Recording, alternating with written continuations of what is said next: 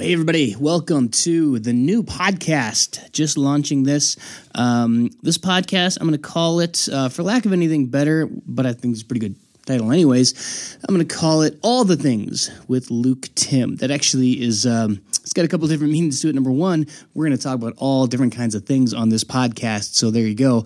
Number two, there's a meme out there, All the Thing memes, and it's just kind of about hyperbole and talking things through to its utmost extreme end. So that's kind of some of the stuff we do. And well, if you ever go to Kenya, if you're ever on a mission trip, like I've been several times, they often speak in those kind of terms, like all the data or all the this or all of that. So a couple of different meanings to that. So welcome to All the Things with Luke Tim. This is the first podcast, first episode, and it's in response to a Facebook post I made that kind of went kaboom. And it was just about... Really, I just reshared an article about the LCMS closing down Selma, a historic black, the only historic black LCMS college that we have, and we shut that bad boy down, and people kind of exploded. So there you go. So here's me and Duncan talking about that little event and talking about the LCMS, a little bit of inside baseball on this. They won't all be LCMS related. They won't all be about this. They're going to be about everything. But since this one touched a nerve, I figured we should talk about it as soon as possible. So hope you enjoy. Here it comes.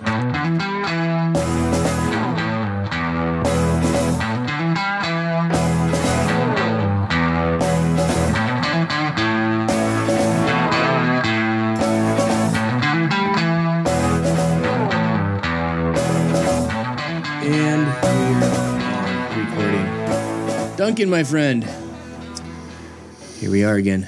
It's a stretch, but okay. Friend is maybe a little overstating it. Let's not get too comfortable this early in the morning. So here we are. We are recording this on, can I say when we're recording this on Good Friday? I know, isn't it great? Both of us, sweatshirt and jeans, completely unrehearsed. I love it. Because we know what's coming. Yeah. Man. Are you guys doing anything on Saturday, like a vigil? No. Kind of thing? No, are you celebrating the death and resurrection of Jesus? Not really. I mean, it's kind of a minor holiday in the church here, right? Yeah, well, he rose spiritually in the hearts of the disciples, and his death was, his body was eaten by dogs. Right. So. Listen, I just say he does this every year. At some point, after 2,000 years, is it really still special again? Enough is enough. There's no way that history could center around just one event that's not about me. I know. So why, I mean, is it really relevant? I mean, people don't die anymore. We got to move on. No, death is salvation, see, because death is when I get my angel wings. Oh, that's right. And there's holes in the floors of heaven. God waters the earth with tears of angels or something. He needed another flower in his garden. That's right. That's right. Wouldn't it suck to become a flower? I never really thought about it, to be honest. I mean, if you're like the Venus flytrap, that'd be pretty sweet. That'd be okay. But think about it. If you were a flower... Even plants eat meat. What now, vegans? Oh, let's not talk about vegans. I can't even. No, but if you were a flower, think about it. People always love to smell you, but remember that the smelly parts of the flower is basically their crotch. I mean, that's their reproductive organs. So if you were a flower, it would just be constant people sticking their face in your crotch, like your whole existence. Hence Venus flytrap. Right. You come to sniff my crotch, I eat you. I'm going to eat you. All right. So what happened? Having said all that, what happened on Facebook? So you posted something. Me, Luke Tim, thinking, and apparently everybody wants to hear their own opinion on a social media platform. I'm going to read verbatim what I posted. Nothing to see here. Everything is fine. That was my post. And I think it hit about 280 comments or something like that. Like, what? Because you were commenting on Selma, Concordia Selma, historically black, the only historically black LCMS college in our system, not receiving enough aid to remain viable and shutting down and addressing does that reflect priorities in the Synod that are maybe out of touch with our culture. Yeah, and I think, or even the Missio Dei. Yeah. Look it up, people. Look it up. My thought on that initially was, you have to make tough financial decisions. Obviously, the LCMS has to do these things, but where I was kind of saying with nothing to see here, everything is fine, is we're not. There should be a healthy amount of panic. There needs to be from the leadership, hey, we got to do something and change things and make something better because problems. And you saw my post. Well, the answer, of course, is to ride out the demographic train and have more babies. Right? White babies. as I correctly pointed out. Listen, this is the LCMS. We're only interested in Caucasians. Everybody else go away. Here's where I think the Synod was dysfunctional on the Selma thing. I don't really know a whole lot about it, but I do know that if you put out an appeal, and whether it's from Selma or whether it's from some Kirkwood office, right? Yeah. That to the congregations and to the pastors saying, this university of ours is going to shut down unless they raise X number of dollars here. If they raise X number of dollars, we assure you that they will be on stable ground for the foreseeable future. Can we count on you and your church for, every congregation in the Synod coughs up $2,000, the problem goes away. Right. Can we count on you for support for Selma? We would have taken an offering. Oh, yeah. But I didn't know. I knew they were in hard times, right? But I'm on their mailing list we gave them a couple of bucks, literally, back when I think they had that bus accident and they lost a lot of their stuff a few years ago. Yeah. And so we coughed, we coughed up enough to basically pay for them to continue to send us mailers since then asking for more money. But never in their correspondence with us did they say, we're going to shut down and your $25 is going to be for nothing if you don't support us more. If we had known that individually, we would have said, let's pray about it and probably come up with a couple more bucks. Right. So I think there was a breakdown in communication, both Selma not telling everyone we're going to die, and the Synod saying, hey, one of our historically black university in the Synod is going down. We need your help. Right. I think that for my biggest issue, I think you're right. I think they would have gotten support, funding, all of that. But over and above, that's not the best. Nobody thinks that that's a good long-term strategy to get to a point where you're about to close and go, somebody send me money. Well, we should have made good decisions 5 years ago, right? That's... Right. And now we're still not making them because what is our strategy? To close the things that are dying? Or get Mequon to come in and save them. Yeah, we're not doing... This is not a strategy. Mequon was saving Ann Arbor, right? Yeah. That was... Yeah. Yep. But we're not. This is not a strategy to move forward. This is, hey, that thing is about to. We have to close that. Oh, there's the thing over there. We just go ahead and close that. Let's. We need money. Let's sell the property in Hong Kong and move the headquarters over to Taiwan. Let's do this because we're running out of money. Okay, so what is our strategy forward? We have to do damage control for now, but especially with Selma. I joke about us being pretty cracker white in the LCMS, but we kind of are. That's kind of who he is. So we should be investing in places that are multicultural. We need to be investing in demographics that aren't traditionally ours because that's what our country is now, and certainly will be more.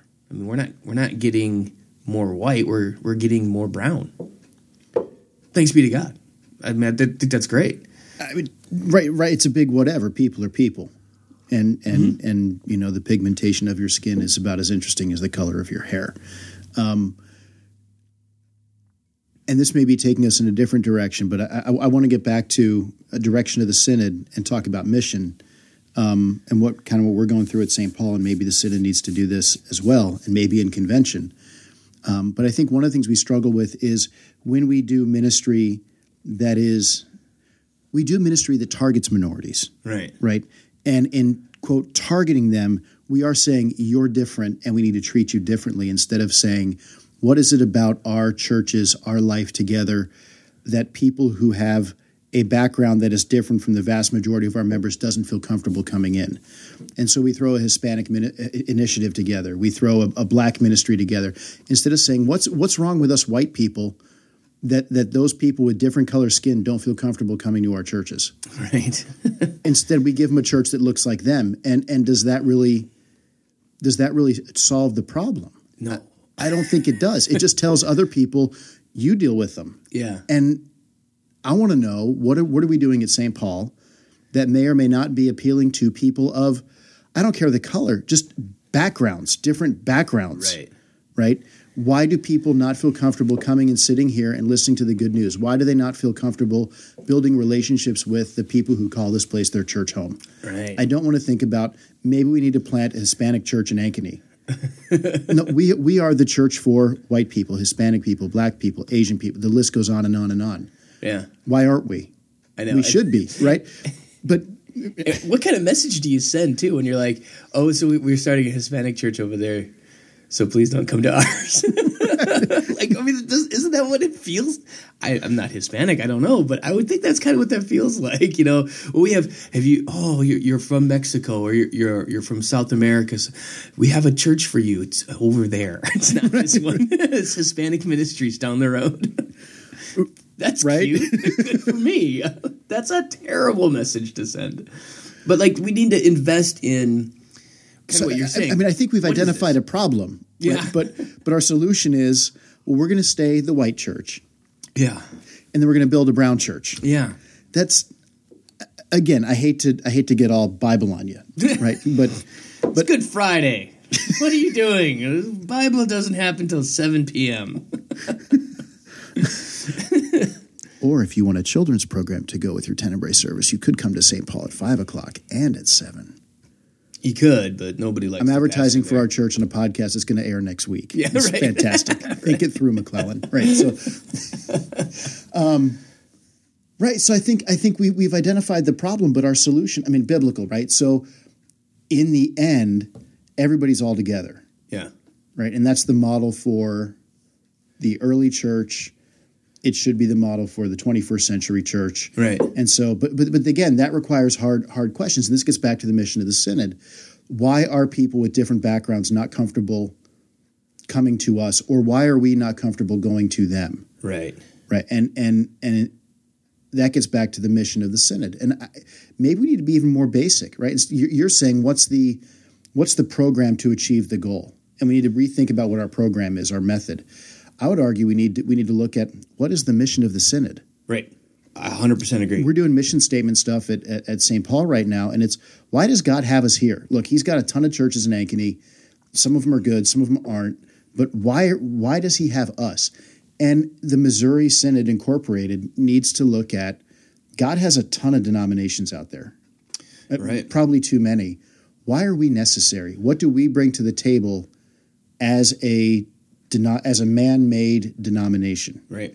And until we have that figured out, what we bring to the table, we may be aiming at a target, right? But do we know it's the right target?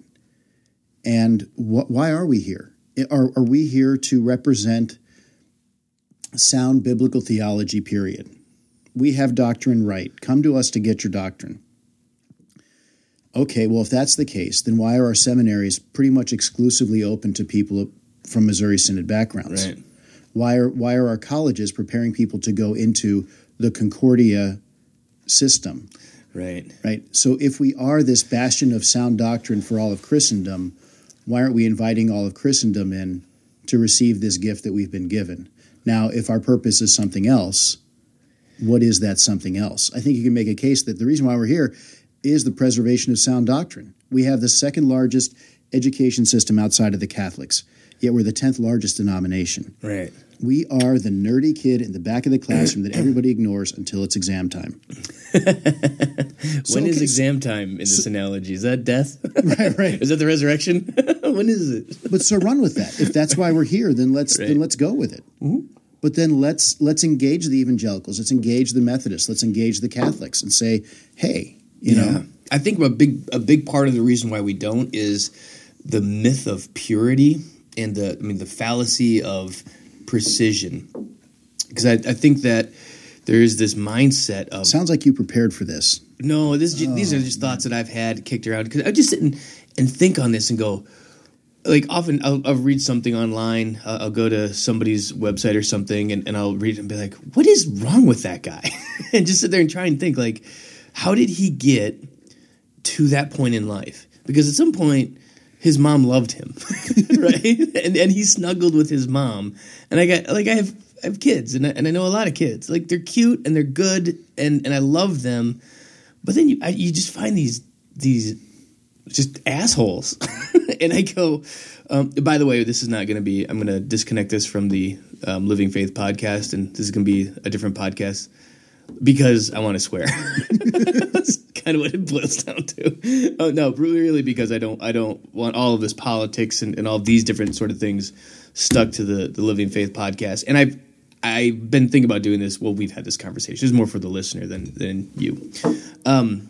But how did that guy get to that point? And I think at some point, people can get allured. You know, they can get baited into this idea that they can get their doctrine perfect, and they're striving for it. Now, I think all of us who've gone through that system have doctrine and theology really well nailed down.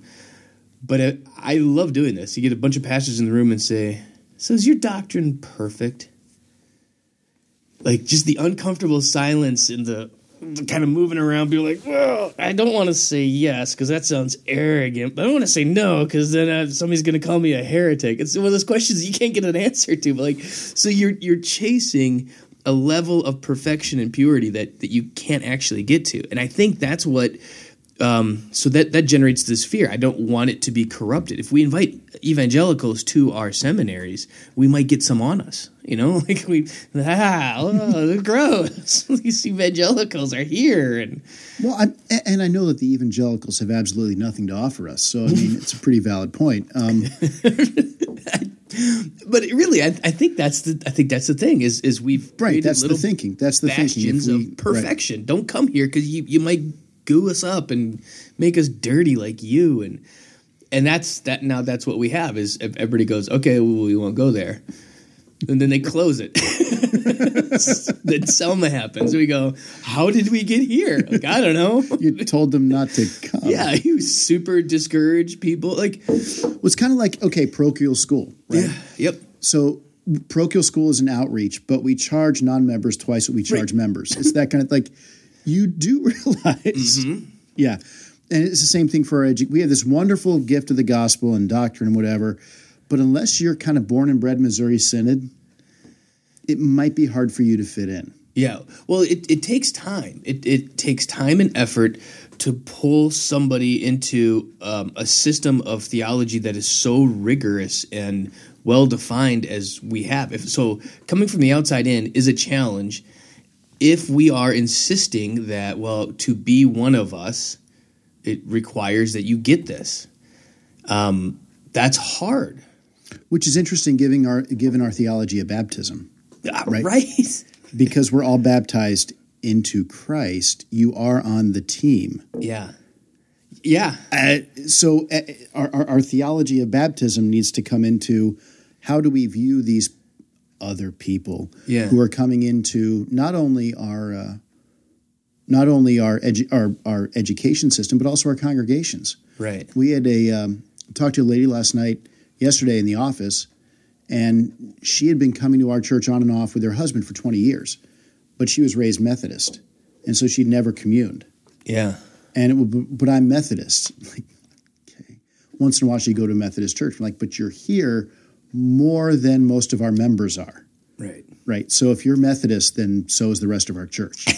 So just talking with her about communion and saying, it's not about the card that you're carrying. It's about, should I recommend you come up or should I turn you away? And based on her understanding of communion and what's going on and her faith in Christ, I'm like, I have no biblical, should you come up, that's between you and your Lord. I do know that what you've told me, I have no biblical basis to turn you away. Mm-hmm. And how do we view people coming in from the outside, right? And I think a good litmus test for a pastor in an LCMS church is to find somebody that doesn't think right and then talk to them and then but for the whole purpose, forget that person. Screw that guy.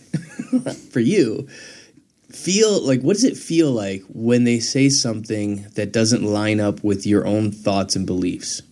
Because I think a lot of times it's been drilled into us, like the impulse should be to correct them. Like, you know, I see. Okay, stop talking. Here's how you're wrong. Let me show you the wrongness of you. We can get this fixed quick, and then we can talk again. Like, can we allow people to learn? Can we give people time so you don't have to be 100% squared up with your doctrine and theology as of today to come to church tomorrow?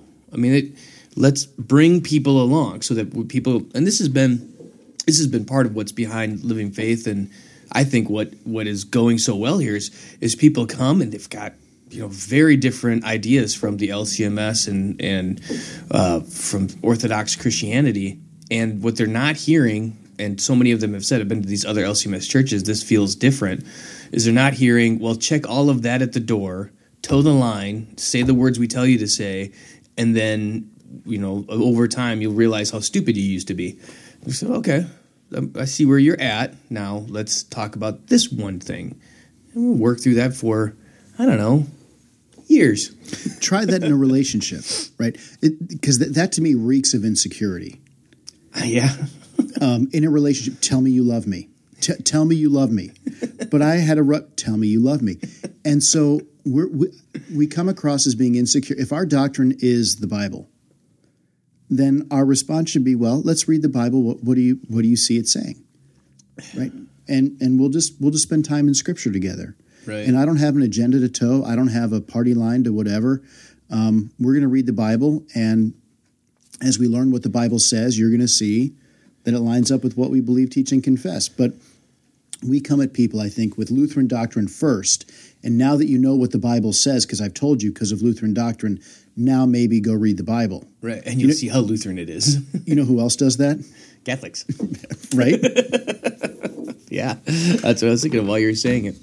So, kind of getting back to your 282 comments? Yeah, pouring my coffee here. I hope you can hear that on the podcast because it's delicious. There's cold stuff in the fridge too, by the way. There's like double shot espressos, and I run on caffeine, baby. It's how I live. Yeah, back to all the comments and stuff. I think that's the synod is at a point right now where all I did was link to the article, say nothing to see here, everything is fine. I maybe commented, I don't know, 15, 20 out of the 200 and some comments. Just enough to stoke the... Yeah, that was crazy. What a crazy thing. But I think there is this, we're at a boiling point right now where... people are just frustrated. Yeah. Everywhere. I mean, just like, it's not working. What are we doing wrong? It's not working. Right. And in those kind of scenarios, people tend to make bad decisions. Yeah. Well, it's a time when... so I've been in that kind of a position in congregations before, this one and previous one. And I can tell you that, yes, tough decisions like closing Selma, that's a thing. Now, you have to start to make the other really tough decisions, which are to turn this thing away, but now start this road. And if all you're doing is reduction, then you're just going to continue to make these hard decisions until the last one is, you know, we've got one position left in synod, president. Great, you're right. And no one else. So, cool. That's it. One of the things that I've been wrestling with is what is the usefulness of megatrends, right? So we hear a lot about the synod is, and well, yes and no. Like your church is doing well. Mm-hmm. My church, despite my best efforts, continues. It's actually doing okay. That's good. Not being plowed into the ground. It's, you know. So, what do the trends of the synod mean to you and me? Nothing. Right. And so, but that colors our perception, and just Christendom as a whole. Right. Right. The church is in decline. That colors our thinking. But should it? And I don't think it should. Well, so the synod's in decline. Well, okay, Missouri Synod Incorporated is what bringing in. They're not bringing in less money, and that was some of the people posting about money down. Money's actually up.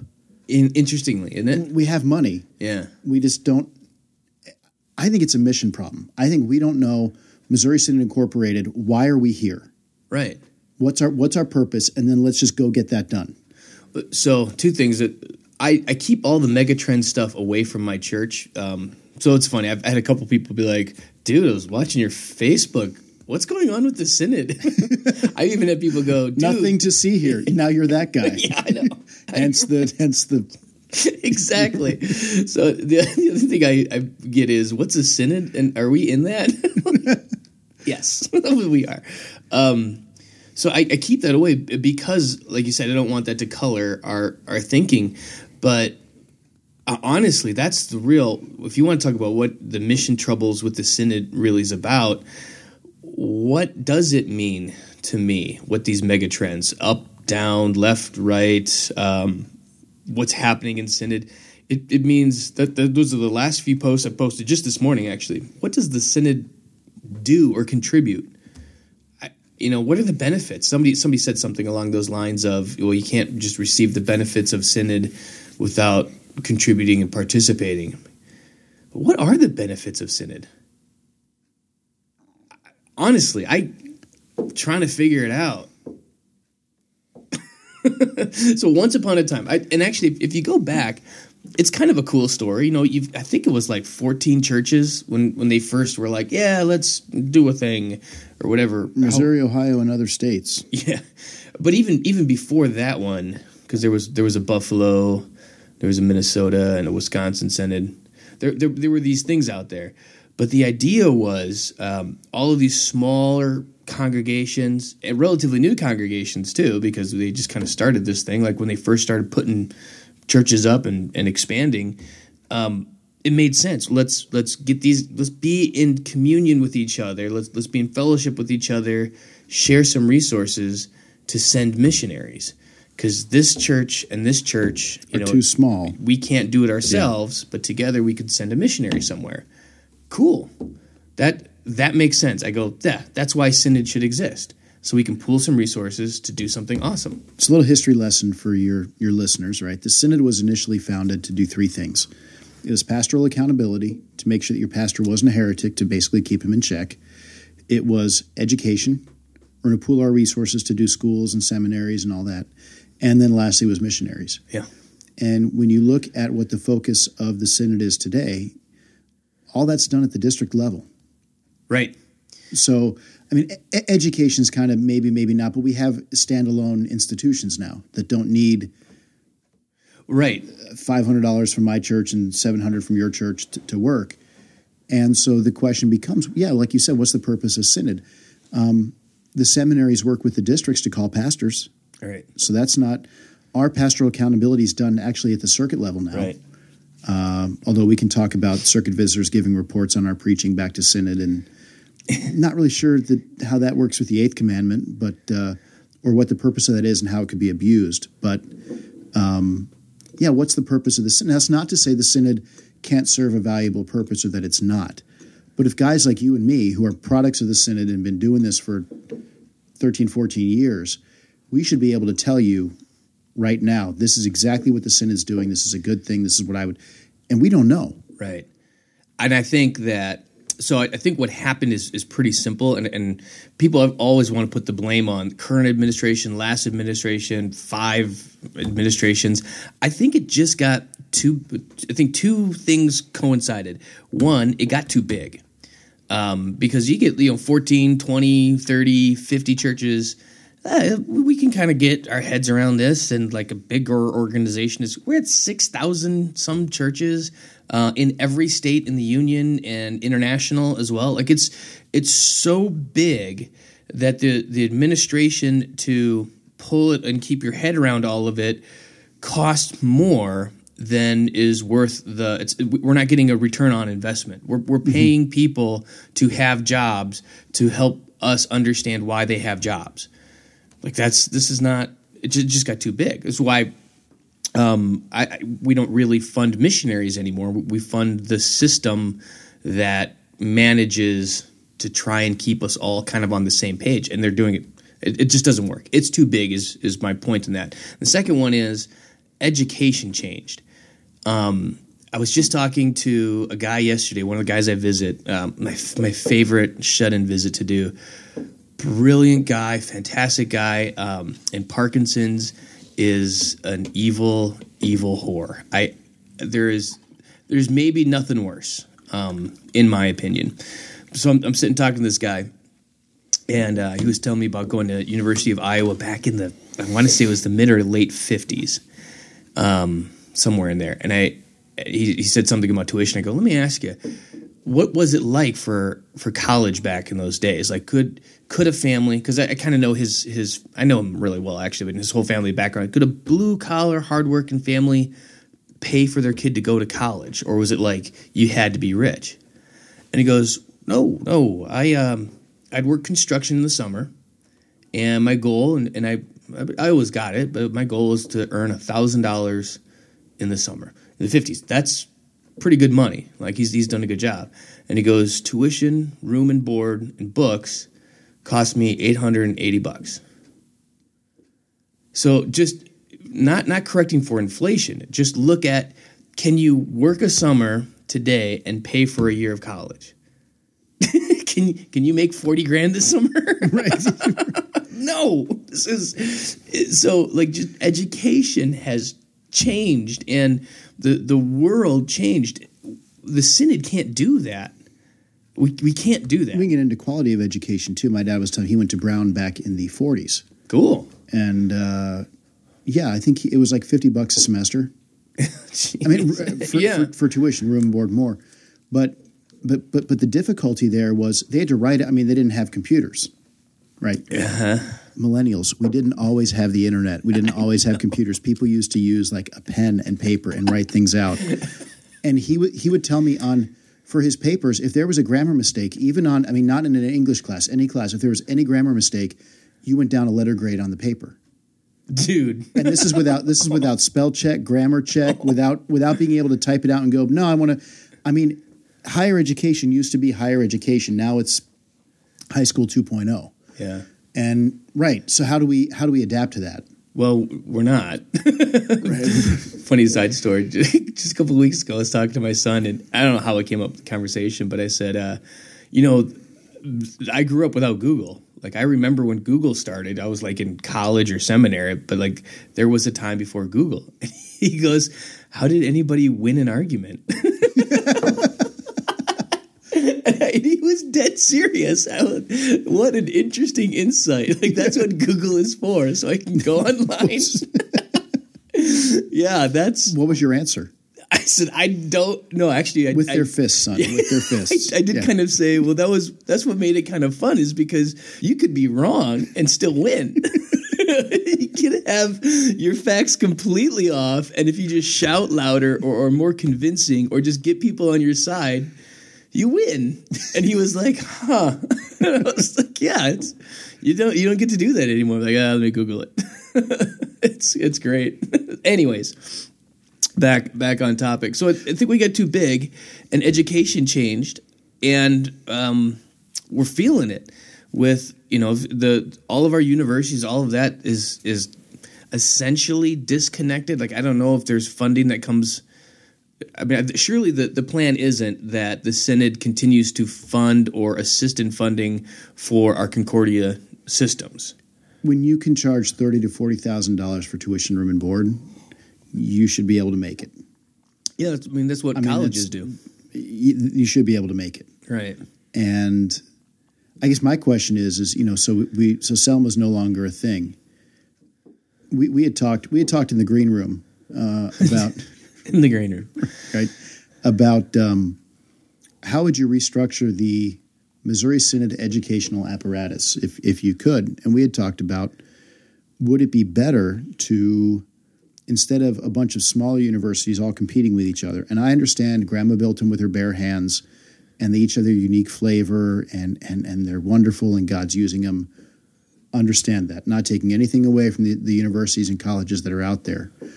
Again, we have to understand what our mission is. If our mission is to reach the world with the gospel of Christ, would it make more sense to pool our resources, seminaries, colleges, sell them all, move to a central location, I would argue Iowa, Well, we're surrounded by Concordias. Nebraska to the left, Minnesota to the north, Wisconsin up and to the right.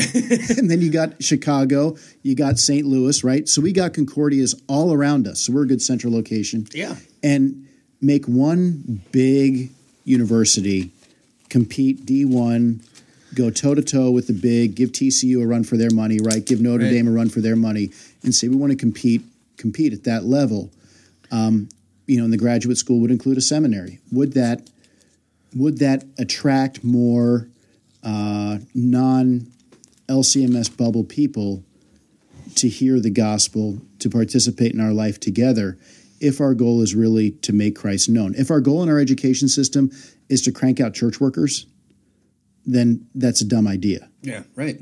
But if the goal is to reach people with the gospel, there's more people attracted to big D1 schools than there are to small Lutheran colleges that are all competing with each other. Well, and just in general, I mean, think of the advantages of having classes on business connected to ethics from an LCMS Christian perspective.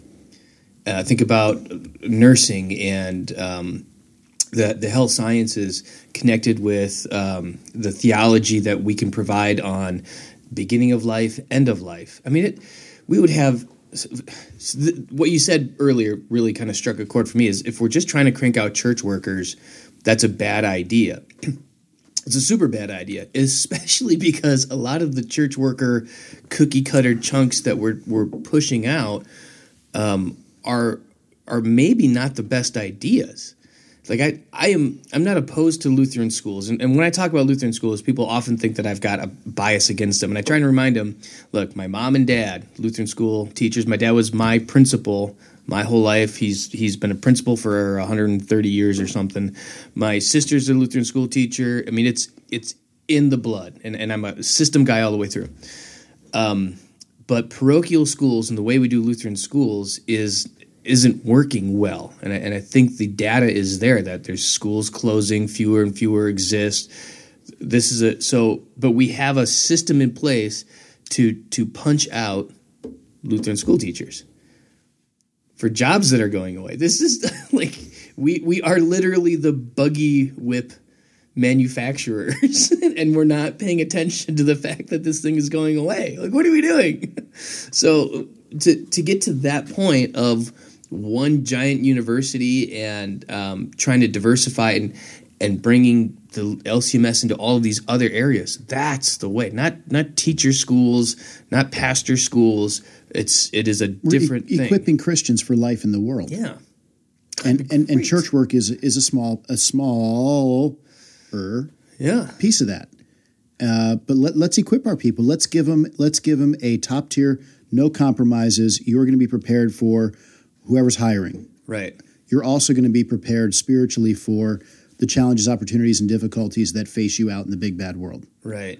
And you know what? I often think I have these little fantasies like what this is usually in the sauna. This definitely is not going to be on the Living Faith podcast. It's usually after some mushrooms and I've sat in a sauna for a while. I get like these cool visions of what would I if my life just went different. If I didn't get married, if I didn't have 6 kids, which is 6 too many, I would try and just think of what would be the best thing I would do. And I think to myself, I would be an elder in a church. Because I think that is, people don't realize how valuable it is to have somebody as an elder in your, like, or if something happened, I won the lottery, I don't need to be a pastor anymore. It's almost more valuable in my mind to be an elder in a church than the pastor in a church. Well, you know this. I'm close to thinking we have that hill to get over that you don't really believe it because you're being paid to say it. Right. And but I do believe it, otherwise I wouldn't be saying it. Right. And if I wanted to get a job that paid more, I'd need to get a different master's degree, but probably could do it. We're not in this for the money kind of thing. Yeah, no, every church needs that elder and every church has one, that guy that's been there forever, that knows it, believes it, is willing to die on a hill for Jesus. Just pick the time and place. Oh, it's such a... Yeah, those guys are awesome. There is this thing that is... like the being at the top of the heap, being the president of something, it gives you great power and whatever. But there's like the other position. You want to be the master sergeant. Yeah, you're kind of there. You got the tattoos, so you can be the master sergeant. The haircut, everything. You listen to Seth Hemme. You got your Holy Week haircut. This is good. Once again, bringing up Seth Hemme in this conversation. He knows why. I had a chat with him. He texted me after he listened to one. He actually listened to one of our podcasts. Nice. Like, I heard you talked about me. It's like. That's I'm softening him up for if we don't get a guy from the SEM this call time, then Seth is on the radar. I love the guy. I'd love to have him. I don't think there's any way he'd want to be my associate. I'm pretty sure, Seth. If you want your name on the list, let me know. But I don't think that's going to happen. But it's on the list. Yeah, but Duncan put you on the list anyways. You're on the list. We need you here in Iowa West, Seth. Yeah, Chuck, you too. But for a different reason.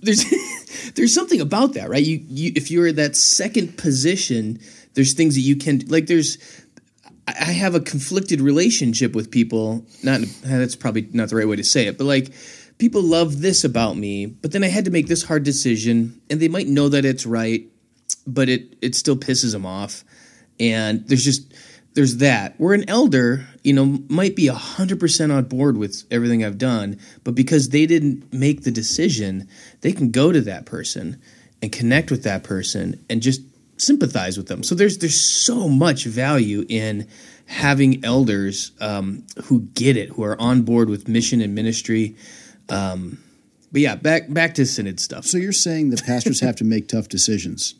Yes. And this is what's killing me about this conversation on synod is what are the tough decisions that we're making for strategy and investment moving forward? Because I get it. We have to make the tough decisions about selling property, letting schools close, and doing these things. Yes, I have made that type, not on that grand of a scale, but I've made that type of decision. But there has to then be so then now what? And I get nothing that is so now then what? And I'd like to circle back in a very non-sexual way and get back to the... You can make it sexual. I'm okay with that. I was thinking about what I was going to say and like circle back. Like that just has with you sitting across the table, that's a hard thing to say. Until we know what the mission of the synod is. Now, we're not talking about congregations in the synod. We're talking about Missouri Synod Incorporated. Yep. Until we know what the mission of the synod is, and I'm sure they have a mission statement somewhere, but the fact that you and I don't know it means functionally they don't have one. They don't have one. So what is the mission of the synod? Because until we know that, we don't know how to line up our resources to achieve what we believe is God's objective for the church, for Missouri Synod Incorporated. So, I have a suspicion. that is a leadership issue. Yeah. Yes. I have a suspicion. Leaders should be able to clearly articulate the mission. Yeah. What is your mission? We're working on it because we have a 60-word mission statement at our church. Yeah. The average church mission statement is 18.5. The average corporation mission statement is 13. So ours is nobody knows it. And so I'm bringing it up to everyone, like we're functionally operating without a mission statement. So we're talking about tweaking the Constitution. This is a smaller scale. There's been talk about tweaking our Constitution, this and that, and said, guys, time out. Until we know why God has us here, the Constitution is the how to do it. Right. We're discussing how to do it, but we don't know what it is we should be doing. How to do what? Let's do what first, and then work on the how. Right? Let's get these things in line. I think the synod needs to do the same thing. Why are we here? And mission statements can change. The synod may realize, today we believe we are here for this purpose. And then every year we reevaluate that, and it turns out 5 years later we believe it's God has us here for something. That's fine. Yeah. It doesn't have to be a forever mission statement, but we need to know why are we here today, and then make plans accordingly using the resources we have. And we need to be okay with making big moves that, as you pointed out, in church leadership, maybe some people aren't going to like that. Yeah, for sure. Whereas in church, there's a feeling that our job, if we make everybody happy, the kingdom of God benefits. If we make everyone happy, the if only we can make everybody exactly. Yeah. So the synod needs to get over that, and we need to get over the synod is not always going to give me what I want. Yeah. And that's okay, because that's not what they're there for, and we still support them, even if they do things that personally wouldn't do. Bruce was on Bruce Kintz in Concord. I feel bad for him, man. The guy's on there. He jumps into your Facebook thing. The guy's got an impossible job. It's pretty tough. Because he has too many bosses. Yeah. right? And so the people chiming in, well, you didn't make an app that can do X, Y, and Z, and I need an app that does this, and I need something over here. And like, guys, you know, he's not here to give you specifically what you want. He's running a publishing house. Right. Right. First of all, why are we talking about apps in a publishing house? But anyway, is that the right tool for the app? I don't know. But cut the guy some slack. Right. And he's got an impossible job. And it's made worse, I think, by it all kind of comes back to mission, and I'm going to use the word culture of our synod, but culture and mission interrelate because, you know, it's your mission is kind of made up of the bits and pieces. So we went through this mission process years ago, and I really feel like this is a cool place. It's a cool church. It's a special church. We got it figured out, and part of that is that when we went through that mission and vision process, the way I described it to everybody was God wants us to build something, and he gave us all the parts. But he gave you a part and you a part and you a part. So now my job becomes figuring out what we're building, excuse me, based off of the parts. And I said, so it might be like, I think we're going to build a car. And I'm hoping it's a sports car, you know. I'm hoping it's a big engine, and I'm hoping it's like a muscle car, not like one of those weird European sports cars. I want an American muscle car. And like we start gathering the parts, I'm doing research, I'm talking to people, I'm pulling together information, and I'm looking and like, well, we've got ailerons and wings and propellers. Guys, I think we're building a plane. Like, so it could be right. It could be very different than because one person might have a big engine, be like, oh, it's going to be a sports car. This is going to be great. Like, I mean, it's a big engine because it's a plane. So that's why we're doing this. But that's where the leadership's job is to see the vision that's kind of scattered amongst the bits and pieces. And that's I don't feel at all what we're doing. I keep saying that's what I'm missing from the synod is what are we looking around going, well, here is what we have. Here are our bits and pieces. These are all the parts that God has given to us. And man, this is what we're going to build. Let's go build this thing. Let's move forward with it. And all I see is going, well, that part's broken, so we're going to throw that one out. You know, that part's broken, so we're going to throw that one out. Now that part ran out of money, so we're going to throw that away. That part's worth money. We're going to sell it. Like, we're going to not have any parts anymore. And you know what we're going to build? Nothing. We're going to not build anything. If you don't have parts, you build nothing. God bless Synod. Like, I don't know. I don't know really where to go after that. That was kind of depressing. Damn it. Well, so. But that's a leadership vacuum. It is. It is. I think it's interesting that the president of Lutheran Church Missouri Synod, I think since its inception, so the person with the best set of leadership skills, administrative skills, from the beginning of our synod, just happens in every case to have gone through seminary. Right. Really? I was at and Bart Day, good guy, right? I don't know him, but I'm just saying that because I don't want.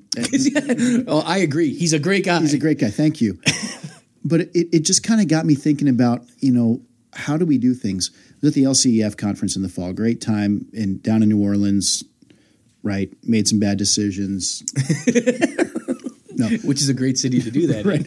No, it was fantastic. Alyssa had never been there, so we're down there living it up. And great town. It was a lot of fun. But they announced the new head of LCEF, and it just happened to be the person with the best leadership skills for a financial operation just also happens to have graduated from seminary. Mm-hmm. What are the odds? 100%. In our system, 100%. But again, you're talking about different pieces in terms of resources. Look at the people. We're telling people, and numerous examples of this, until you've been through seminary, we don't really care what part you are, right. what your part can do. When you've been to seminary, we will force you into a piece in the machine that there's a better piece out there for. Yeah. But you went to seminary, so we're going to plug you in. And I think we're really missing out on a lot of the giftedness that God has given the laity. Oh, there's no question. You can't tell me that we don't have a CEO in our synod somewhere that could do a knock-up job as the president of the synod. Yeah. why is it necessary that the Missouri Synod is not a church, it's a corporation, Inc. and that's okay. Why aren't we looking at people other than clergy to be the CEO of a company? Right. Yeah, it makes no sense. So this is again where that does make sense when you got 14 churches, 20, 30 churches. Because the guy understands mission, he understands how church works, all that. Exactly, right. And how businessy is that organization that is that big? And you find somebody who's a CEO and you go, hey, what should I do? And he goes, I just do that. Okay, sweet. But like when it gets to millions and millions of dollars and thousands of churches and this, all of this stuff, that's terrifying to say that, well, it's got to be a clergy. It's got to be, but. So I don't know Matt Harrison from a hole in the wall, right? I know that when it comes to. They have a lot in common. What you do. So, right. No, I mean, the hole in the wall. I've met him a couple times, no big deal. I'm sure on some things he's a little more to the right than I am. I'm sure at the end of the day, he's whatever. He's cool. He's a brother in Christ. But he's tasked with, on the one hand, you're the CEO of this entity.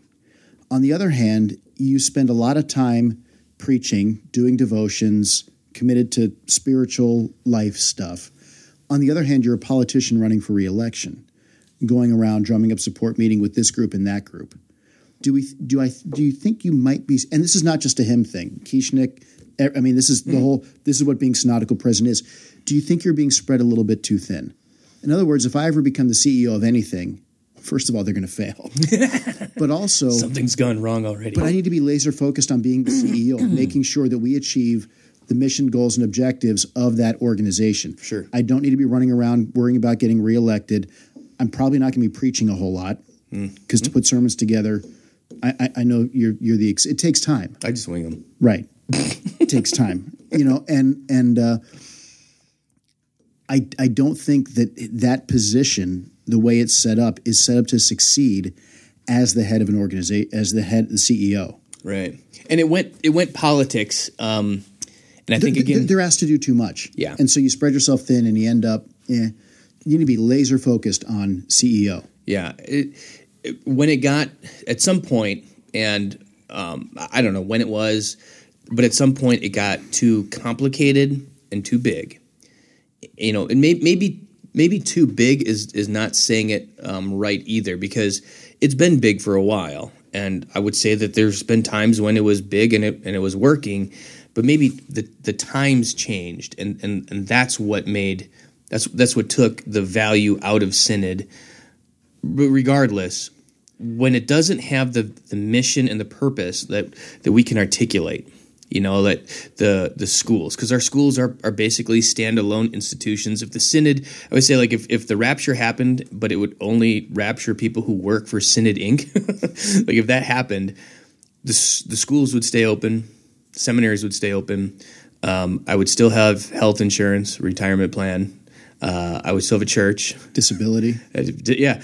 So I'd go, what would I not have anymore? I would not have a lot of political nonsense on my Facebook. Like, that's what I would have. Like, so if that happened, if they disappeared overnight, so if there's this vacuum of mission. But your circuit visitor would not have anyone to report to about your preaching. Right.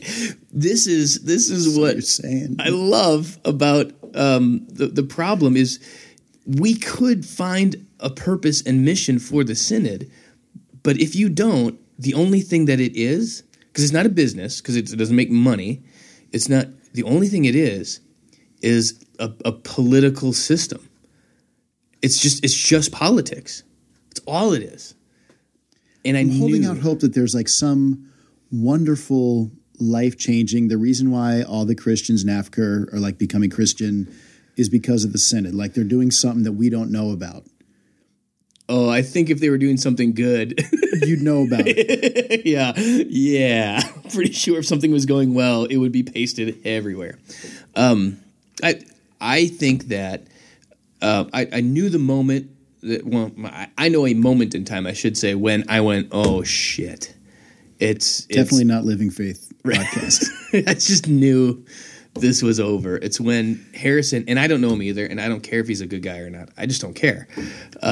Maybe he's a great guy. Don't care. He means nothing to me. This is so sad. Like, I pray for the guy. I pray that things change. I pray these things. But again, if they were all raptured, I wouldn't notice. I think one of my posts was pretty snarky. I'd say I wouldn't notice except for the vacuum of selfies of President Harrison going places. Like, then that would be the first thing I would notice. Like, hey, where is that guy? And then apparently he got raptured.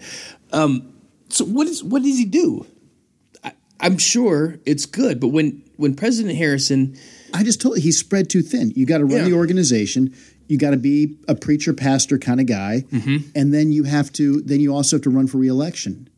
And so there's this whole thing about, this is stupid, the wellness wheel and all that kind of hokey pokey, like don't burn yourself out crap. Right.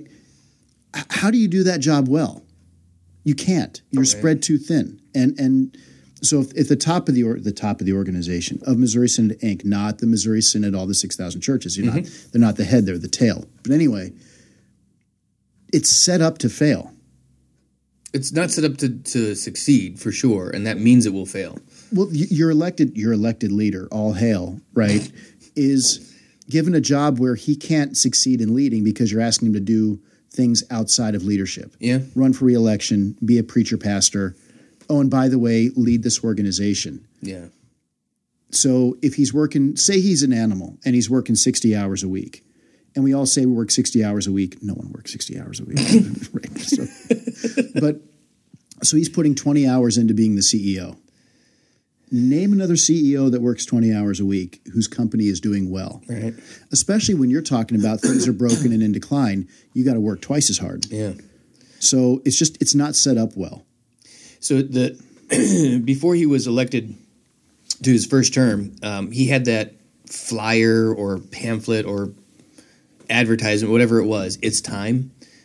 When it started circling Facebook, I went, that was my oh shit moment. I went, oh no, and now it's straight up campaigning to the masses. No, it's over. I mean, it probably was over long before Harrison, long before Kieschnick, but it was probably campaigning that happened behind closed doors and people in the know, and there'd be whisperings over here, and a guy like me'd go to the convention and they'd be like, oh, I know that guy and I like that guy, and that guy says I should vote for that guy, so that's what I'm going to do. Like that's the kind of campaigning. But this was, it came across Facebook, it came across internet websites, it just came almost like, oh, we're just pressing out and campaigning, so it's just politics now. Cool. I belong to a political synod, a political system that, yay. And that's okay if there's an articulated mission, right? And we know what we're shooting for, and we know whether or not we've hit the target. The question is, I wouldn't know, is the synod doing a good job? At what? I don't know. I don't know what target we're trying to hit. Yeah. Tell me what target we're trying to hit, and we'll jump in and help out. I don't know what target we're shooting at. Did you know? And this is where, so stuff that does impact your life as a pastor at Living Faith, right? Half the money that you give to district goes on to synod. That's why we don't give to district. Unky Steve's not going to like that. Oh, no. Unky Steve and I've had conversations on it, and with Mark Gherkin and Roger Curtis, and I've had a lot of conversations. You should give to district. We give directly. So half of your offerings do not end up going to synod. Right. I was floored when I heard that. Because I'm thinking, wow, my first thought wasn't good. Look at all the stuff synod can do. My first thought was, wow, district could really, if they had those extra resources, imagine what they could do. And that's why we give directly to the district. So that means that if you flip through the Lutheran Witness or wherever they publish how much the church gives, we're a big fat goose egg. But I've had this conversation, not a joke, probably 15 or 20 times in the last 5 years. And I am actually of the mind and the opinion, no, okay, I can live with that. I don't like it, but I can live with it. My elders, who the only people who kind of know some of this inside baseball stuff with synod, like my congregation doesn't follow these things, but the elders do. They're like, no. The council and the treasurer didn't really know about it, so they see that zero and they get a little bit of heartburn about it, and then they do some research, talk to our elders, ask why we don't do that, and then they go, oh, okay. So like, it's not me that is the hang up of sending money on to the district, which then half of that would go to the synod. This congregation is like, no, I'm not supporting politics. I'm not supporting a synod that doesn't do anything that it can articulate as a value to this congregation. And they see it from the standpoint of we work hard to use our dollars well. Why would we give a pile of that to people who don't? Like when we give money, so we send out 10% of all of our offerings go out our door. Some of it takes missionaries to Africa, down to Texas for the Houston rebuild thing we just did. We support food banks. We support Hope Ministry is a homeless shelter downtown, Agape Crisis Pregnancy Center, Christian Place, Joshua Christian Academy downtown, which is a cool school that's literally for the edges, the margins of inner city kids in Des Moines to get to a cool school. It's not LCMS, oh no. But we don't just send them a check. We send elders with the check, and they sit and they talk to them, and they find out, because we want to know, like, what's going on. We're not going to fund something that sucks. So at my last church, right, I saw we were giving X number of dollars to district and did the same thing, said, well, I know the rest of our money, where it's going and what it's doing, and I want to be able to tell our church, your church is a good investment, right? We are good managers of money. We are effective at ministry and mission with the resources we've been given. Finances is one of them. And so we actually asked the district, come in and tell us why we should give to you, right? And it was interesting. They were like, thank you. And they came in. They brought, like, 3 people came in. We're like, we didn't want to take that much of your time. We just wanted one, like, but they came and they gave a knock-up presentation on, this is where your money goes. This is what we're doing. This is, if we had more, we would do this. If we had less, we'd cut this.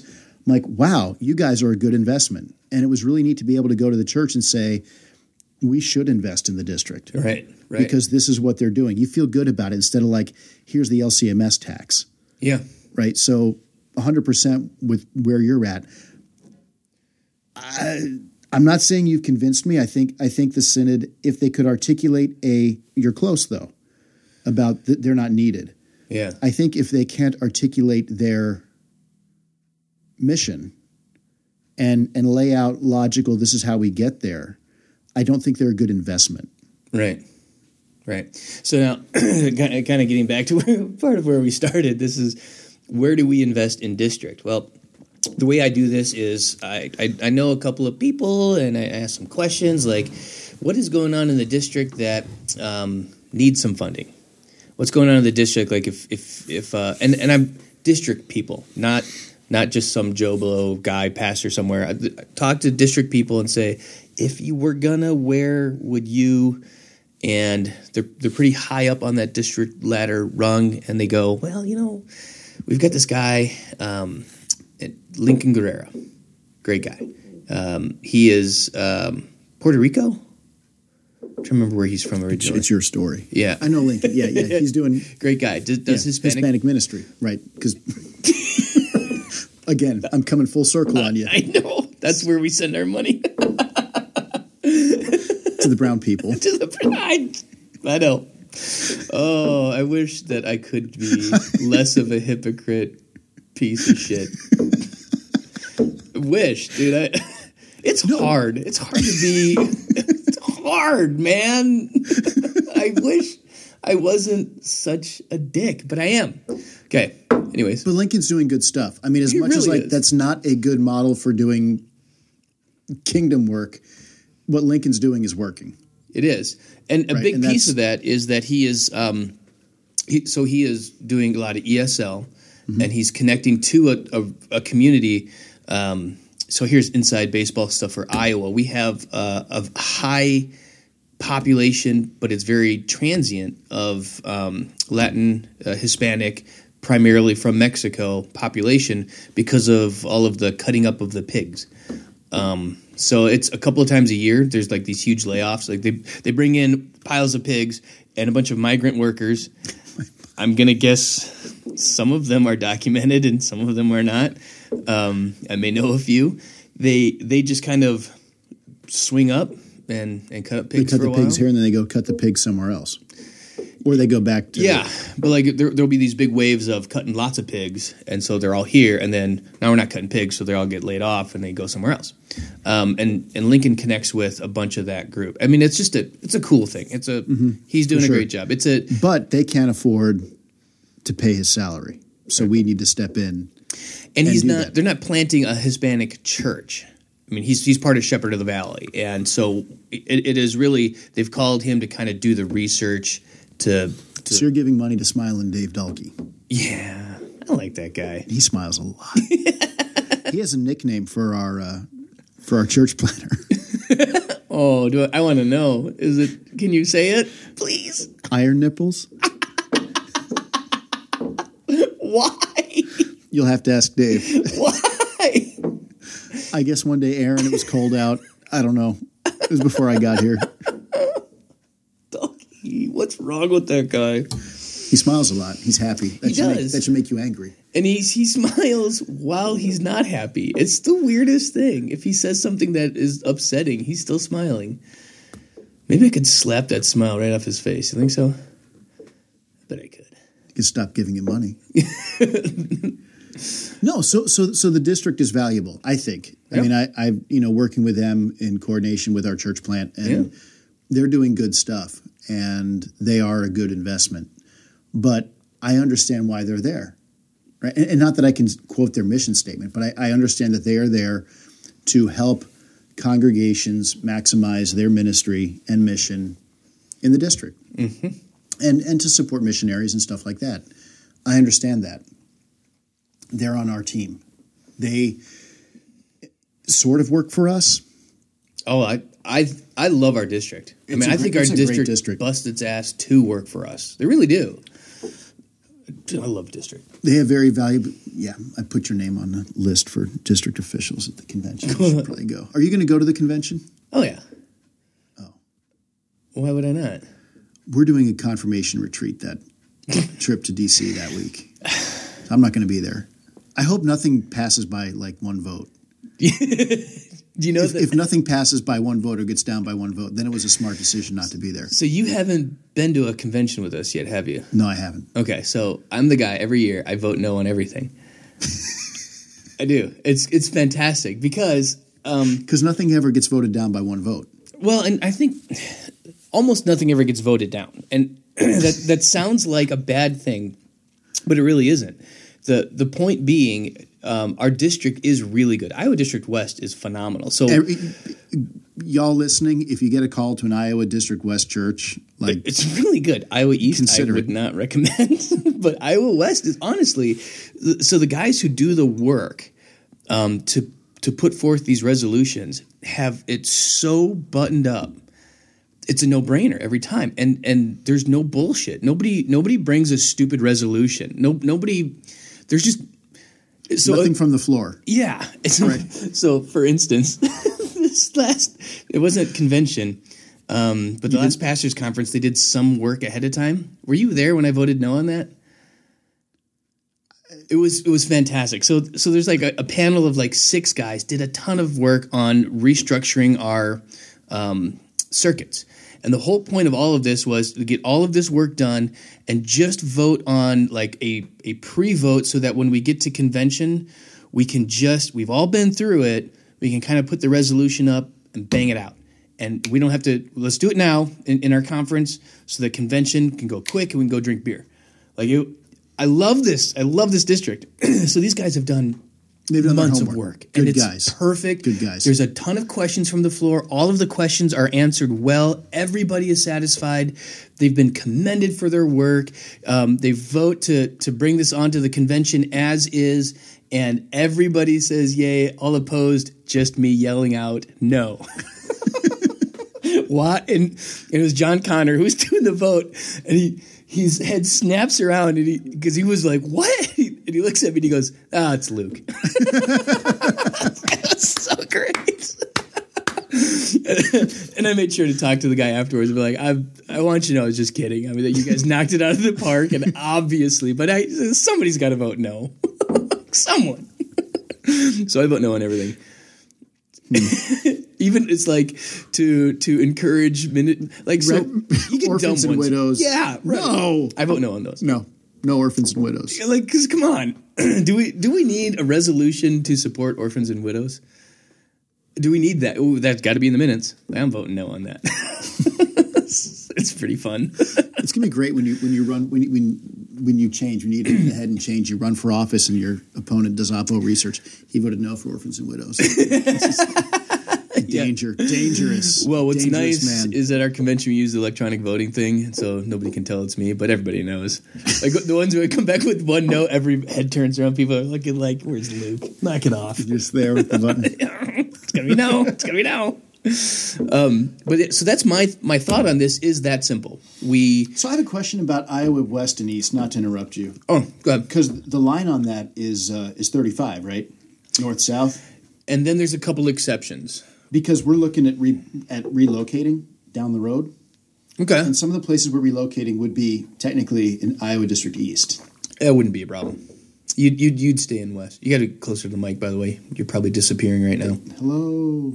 I'm stretching. It's a lot of work sitting here drinking coffee. Drinking coffee and talking. So we may relocate to Iowa, take some territory. They may have to carve out just another.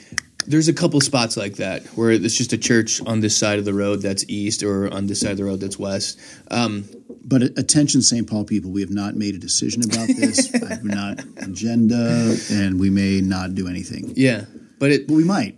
We did that. We went through that process here about a year and a half ago of getting the value of our property and then looking. There's an empty grocery store right up the road here. It would be a fantastic spot for a church. But structural, blah, blah, blah, that kind of stuff. But you got to do the research. But yeah, everybody was nervous. How much could you get for this piece of land? How much would the Presbyterians pay you for it? Man, sorry everybody that I'm coughing in your ears. Valuation, I think, was $1.4 million. I could get on the market. How many acres here? Just shy of 9. Wow. Yeah, we got dirt. And only 1.4. Yeah. Yeah, and it probably... How much of that is land and how much is bricks and mortar? You can stop land. listening now. It's all land. Churches don't have a lot of purpose outside of being a church. It's kind of the thing they are. You could turn this into a nice dental office. When I come in, except for the second doors that you come in at your church, it's like somebody took it's like a wood table or like a sheet of plywood and like cut it in half. And here's your door, right? So you need to work on the front door. I'm not impressed. That's I'd leave it wedged open so people don't look at it. Just keep moving. It's our front door sticks, so I'm not judging. No judgment. Just saying. No, for Synod, here's what we do. How do you fix it? Synod goes away, and it's just districts. It's that easy. All right. But how will we have a national voice for confessional Lutheranism? Yeah, just go to their website. So you're saying Synod becomes a website? Pretty much.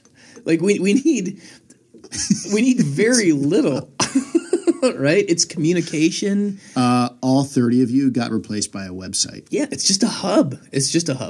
But I fear that So do we still have conventions? No. We get together and say, so what happens when one district excommunicates the other? Well, then they just... Would you also, please, I will agree with you on this, if in this transition you get rid of SELC and the English district. Oh, I think they're the model. Absolutely no. I have to go. I'll vote no. But that's the idea, is that so your synod, your walking together becomes districts, and so maybe Wyoming district doesn't like Iowa West, and so we fight for Nebraska. Well, they just wouldn't be in fellowship with each other. But what will happen? See, nothing. Right, exactly. It's cool. They wouldn't take communion with us, but they won't anyways. So, what? I get no loss, right? Well, they would never take a call to Iowa District West, which they currently won't. So the seminary, seminary ordains Seminary certifies, local congregations ordain.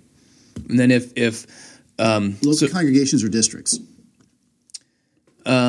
Districts, I guess. So you'd have kind of like concealed carry. You'd have reciprocity. If you're ordained at Iowa West, then Minnesota South says you're good. Nebraska says you're good. Right. Eastern District says you're good. And maybe you could even do something like, so you've got, I know Minnesota a little bit. So it's Minnesota North, Minnesota South. They're a little bit different. Mm-hmm. They don't always play nicely with each other. They think they're, so maybe they set it up on a case-by-case basis. So if a church extends a call to a guy and he's like from North and extends a call to a pastor from Minnesota South, there's an interview. The district president of Minnesota North and a couple guys talk to this dude and go, okay, we can clear him. He can come in, or nope, that guy's a jerk. You can't be in our sandbox. Fine. It's so not complicated. It's just synod goes away and the districts manage the relationships.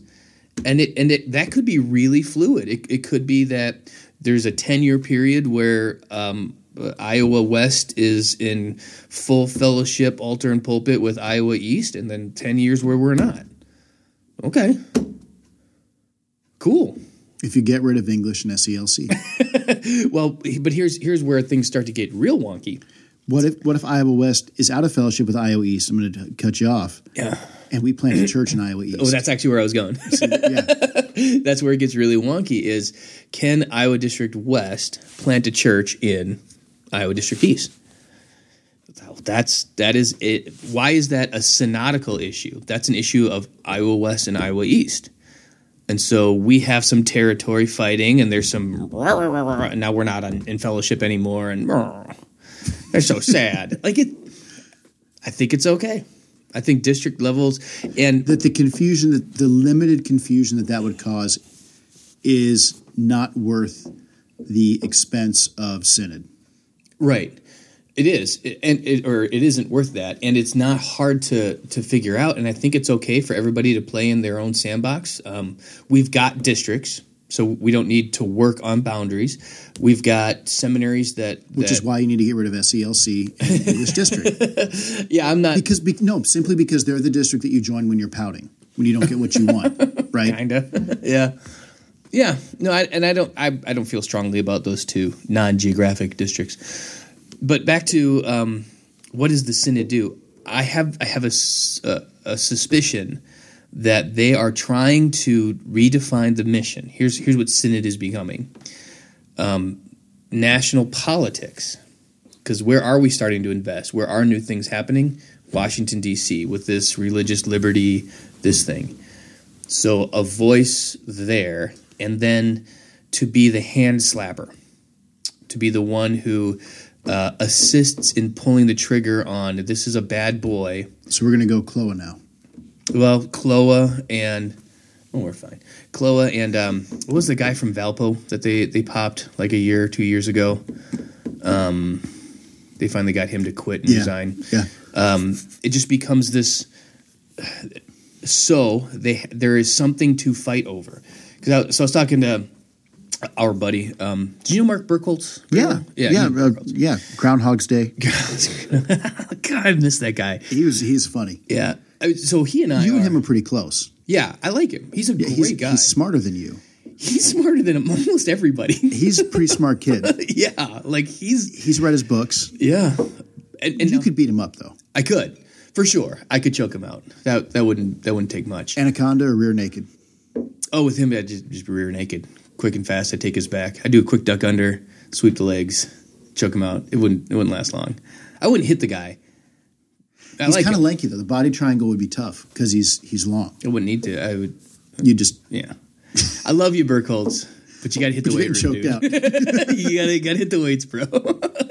Bro, do you even lift? You're like, no, I read books. All right. You wouldn't punch him though. You wouldn't hurt him. No, I like him. You just put him to sleep. I put him to sleep. Who would you punch? Oh, that's a long list. We'll get to that someday. But a question you won't answer. This is great. List of people I would hit. So Burkholz and I were kind of talking. I said, man, I don't know what's going to happen. I said, I'm not sure in 10 years we have a synod. And his point. So he and I should also say we are very different. So if I am to the left, he is to the right, and some would argue that I am way left. I don't think I am. Some would argue that he's way right. I don't think he is. But we're very different. Who's arguing about the politics of Mark Burkholz and Luke Tim? Nobody's arguing this. Nobody's saying anything. Yeah, that's true. I'm just an idiot. Quit yammering. Right. So you and him coming from different places. And I said, But good guy. Worried it's going to. You guys can get along, even though you don't agree on everything. We get along great. That's weird. I got a bunch of friends like that. There's a guy in our district, Chad Dietrich. Mm-hmm. Great guy, love him to death, and he and I are he is far confessional, right? All of that. Every convention, every conference, we end up drinking whiskey and smoking. I mean, that's just the way it is. He smokes a pipe. You'd armbar him. So, like, if you don't tap, it's going to hurt. No, I like him too. Really? Okay. I do like Chad. It's funny. Every year people see us walk out to have a cigarette he doesn't smoke cigarettes. He smokes cigars. He's a good Lutheran. I don't smoke, so he never has a cigar for me. Chad, you never have a cigar for me, by the way. Beware the bring armbar. Something for me to smoke. It's coming. But people look at us like we're crazy because we go hang out and talk for like 2 hours. And he's a great guy. And a couple other guys in our district, same way. Anyways, I said, I'm worried 10 years the synod's not going to be here. And he's like, well, I don't think that's going to happen. And partly it's because there's always going to be, as long as there's something to fight over. And I went, he's got it. He's right. If there's something to fight over. Let me tell you why he's wrong. Okay. Having thought about it for 2.5 seconds. Yeah, maybe you've got a better idea than him. No, I think what causes the synod to go away, if it goes away, is districts deciding we're not going to give you money. Because what would make the synod go away? No money. But as long as there's something to fight over, you're right. Then there's a reason to run for office to get power so my guy wins. But if there's no money, no power. And if the districts stop their offerings to synod, make them conditional or just draw them back a little, you're choking it out. But I think that's the problem right there. Is that the one thing to fight over, the one thing that remains? I'm going to have to sign a signature for a guy, so you keep talking. While Luke Tim excuses himself. Right, so if there is no money, then even though the constitution of the LCMS requires that there be an LCMS, they can't pay their people. They can't pay to get anything done. It literally, like you're saying, it just goes away. Right, but this is why I think why I have this suspicion that they're trying to develop the hand slap. Which it's the listening to your sermons. Well, the hand slap is so districts say, I don't think we need to fund a synod anymore because and now the synod goes, excuse me, Mr. District President and other execs, your name has been submitted as somebody who You're needs, under review. Yes. You need re-education. There it is. The beatings will continue until morale improves. But if I'm a DP, right, and I don't know, most or some DPs, it's your last call before you sail off into the sunset. I don't care. What are you going to do? You're right. I'm never going to take a call. You unrostered me. Congratulations. You're still not getting money. Right. That will take some bold, courageous leaders in the districts. Or just stubborn mules. Yeah, well, such as yourself. Oh yeah, right. So no, and would that be a good thing? I mean, so I'm a DP, right? God, the worst job ever. Oh, truly, I mean, seriously. So we pray for them, and it's a terrible job, right? Because you have to go into churches and say, "I think you should close." And it should be noted that I love our district president because I love him. You love our district president because you have to. Because he is my wife's uncle. Yeah. You should never have taken the call here. That's terrible. What were you thinking? To do podcasts with Luke Tim. It seemed like a good idea at the time. Now I'm just don't have time to write an Easter sermon. We'll send him over here. It's no problem.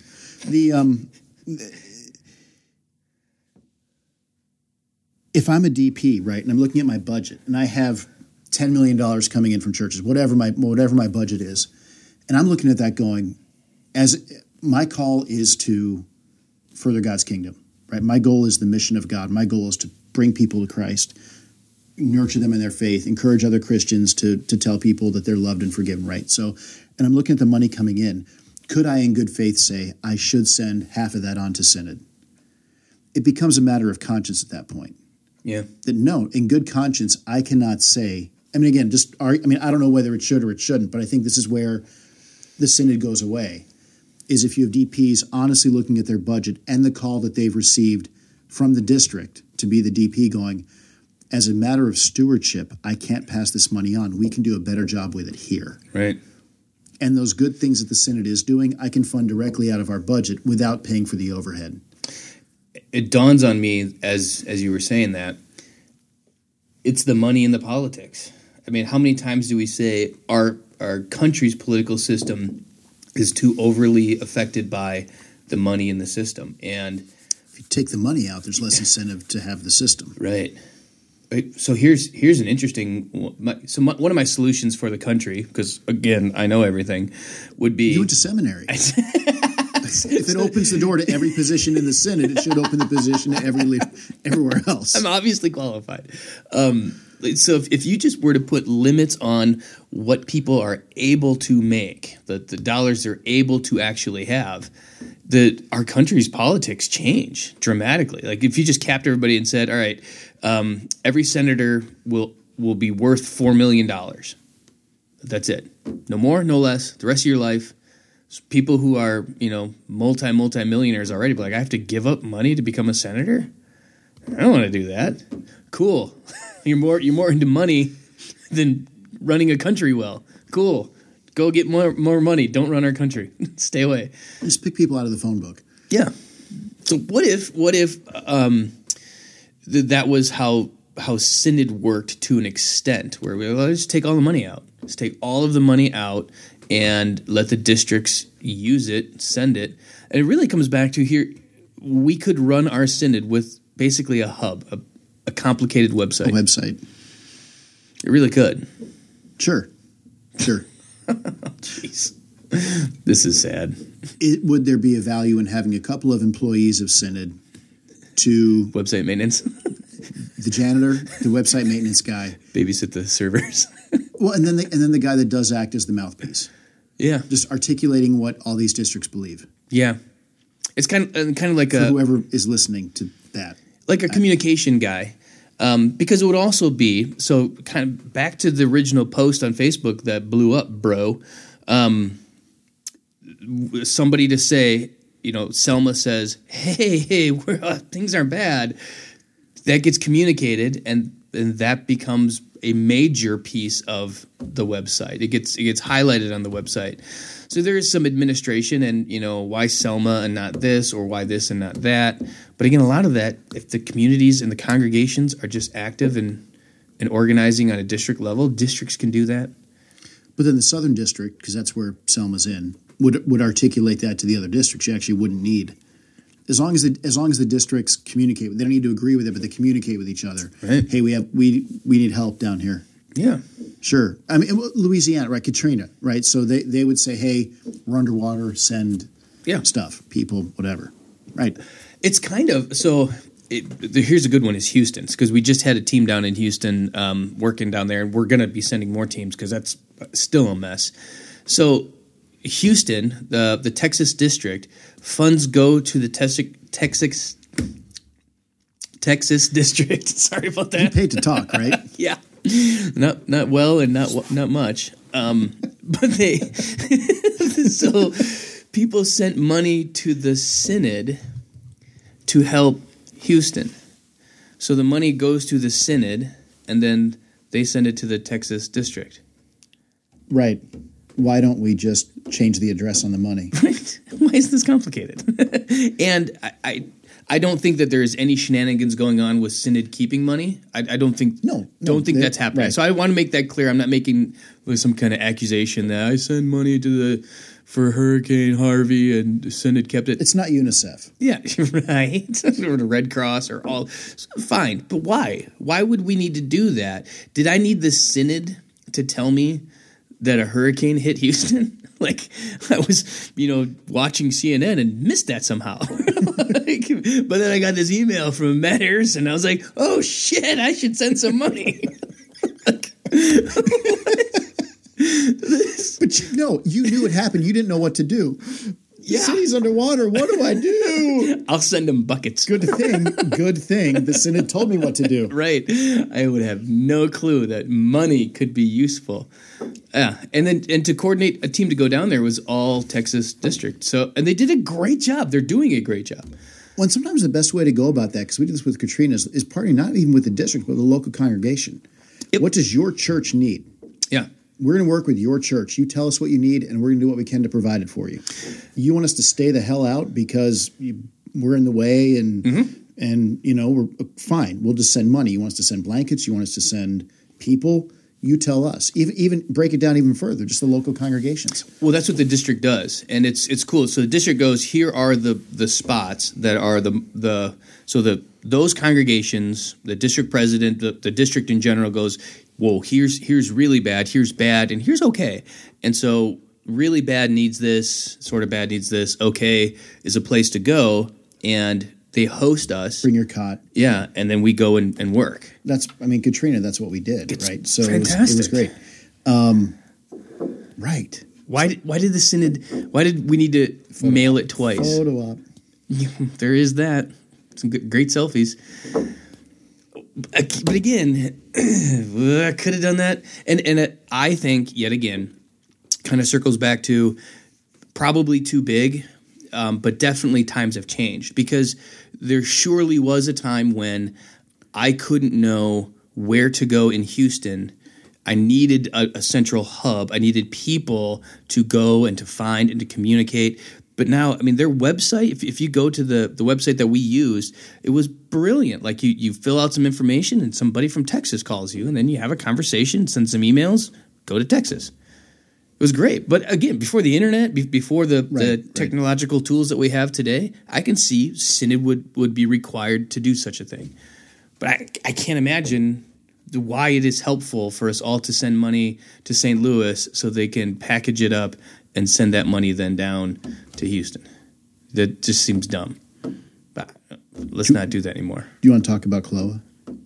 Sure. I don't know a lot about it. I don't know either, but that's not going to stop us from talking about it. Well, I can... For 10 minutes, it's Holy Week. So what? I don't understand this. Okay, I do have a bone to pick with pastors out there. Every pastor who says, oh, it's Holy Week, so I'm really busy. No, you're lazy. You're a lazy asshole because you should have been busy for the last 4 weeks. In the middle of Lent. Yes, which you should have had done before Lent started. Into Advent. Right, which you should have had done before the fall began. I've got next year almost completely mapped out today. That doesn't mean it's going to be good. No, it almost guarantees it. It's not going to be great. But yeah, get to work. Get to work, pastors. What are you doing? Busy in Holy Week. If your Easter sermon hasn't been done for 2 weeks, there's something wrong with you. Should we need prep for Easter? I'm thinking I should be able to get up and talk for 15 minutes about the resurrection, off the cuff, or really maybe is this the right job? The resurrection. So I looked up the word resurrection in the dictionary. So we should be able to, and I've wanted to do that, right? To be just get up and talk about you know this stuff. Just get up and talk about it. Right. Well, but then what if I don't know. What if you get scared? You stumble. Something about, God, what was his name again? It's on the tip of my tongue. And it's a 6:00 service, right? The 6 a.m. service. Yeah. St. Paul? No, we're not. The 6 a.m. service is a bad idea. It's a bad idea. It's a very bad idea. We did one once. It's a terrible idea. You have to wake up at 4 o'clock. You know what's funny? So we're like a pretty progressive. We don't have an organ. We don't do traditional music very much. Easter is one of those times we do a few traditional hymns. But we are so packed on Easter. I tried to do a sunrise traditional service thinking for those in our community who do kind of miss some traditional. They're not up at 6. Well, they are. Here's what I was shooting for.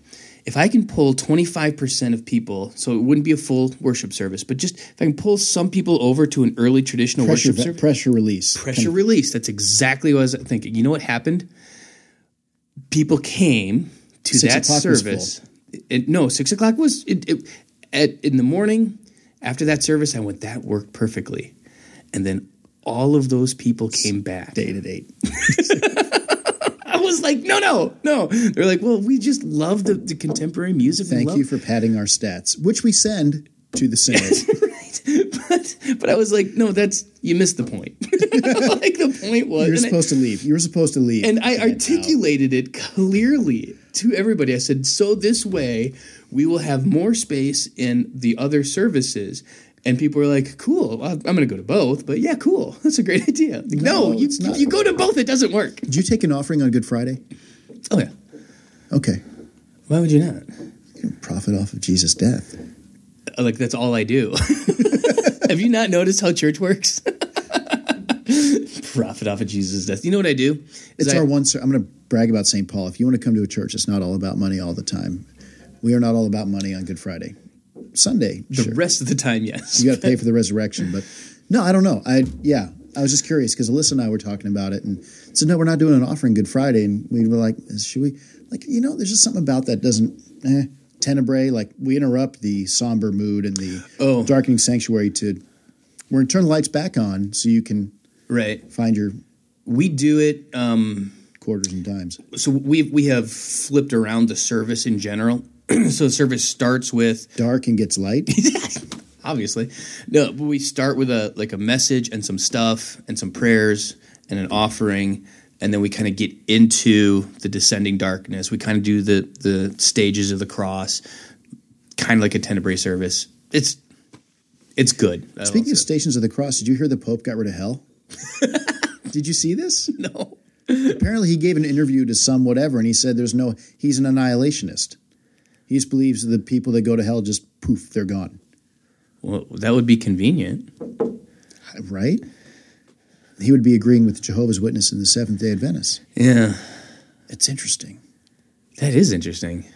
If you want to have fun, Facebook group Regina, and no jokes. Say again? Right? So I joined. I don't think I want to Google that. Because I'm going to get it, like, Google's going to be, did you mean? Spell check, right. It's this ultra-conservative Catholic, like, the Latin Mass kind of people. And they're fun because they hate the Pope. Regina. And so I've been messing with them. You need to go on there. You'll have fun with it. I can't stop thinking about Regina. Anyway, the Pope doesn't believe in hell and Regina. He does believe in Reginas, though, right? It's not that you're laughing; it's that you have this high-pitched little giggle. I can't stop it. It's so great. No, actually, they haven't believed in Reginas for centuries. Now that I think about it. All right, pull it together. Cloa. That's it. I was actually thinking, what were we going to... 3 minutes and 40 seconds on Cloa. All right. Because I know nothing other than he wrote something that some people didn't like, and they really didn't like it. And now he's not at the seminary. And I believe where it started was he said something in Germany, and somebody it got out somewhere that, well, I don't think that was quite right, and it had to do with. So Cloa was a professor at the St. Louis Seminary, and he's into. He's a Greek nerd. Text criticism. Yeah, he's a super duper Greek nerd, and one of my favorite professors. I love the guy. He likes to bike a lot. He does, and he likes to drink wine. He's smart, but just incredibly intelligent, great theologian. I don't really know exactly what he was saying. I tried to follow some of the debate. It seemed to me like he was simply saying something about the manuscripts that we have. We cannot say that they are 100% autograph. They're just not the original. And when I read what he wrote, and therefore the manuscripts could have errors, which we believe. We don't believe the Bible fell out of heaven. We believe that the original autographs, the original things that Moses wrote, that Luke wrote, that's the inspired, inerrant, infallible stuff. Yeah. What we have are copies of and not like they didn't have photocopies back in the day. So you have people trying to copy what's there, But if you've ever tried to type out, like you have the Bible, and you type out on your computer, like you're going to get some words wrong. Chloe is saying it's possible that some of the manuscripts that we have today, based on the originals, were here and there very miscopied. Right.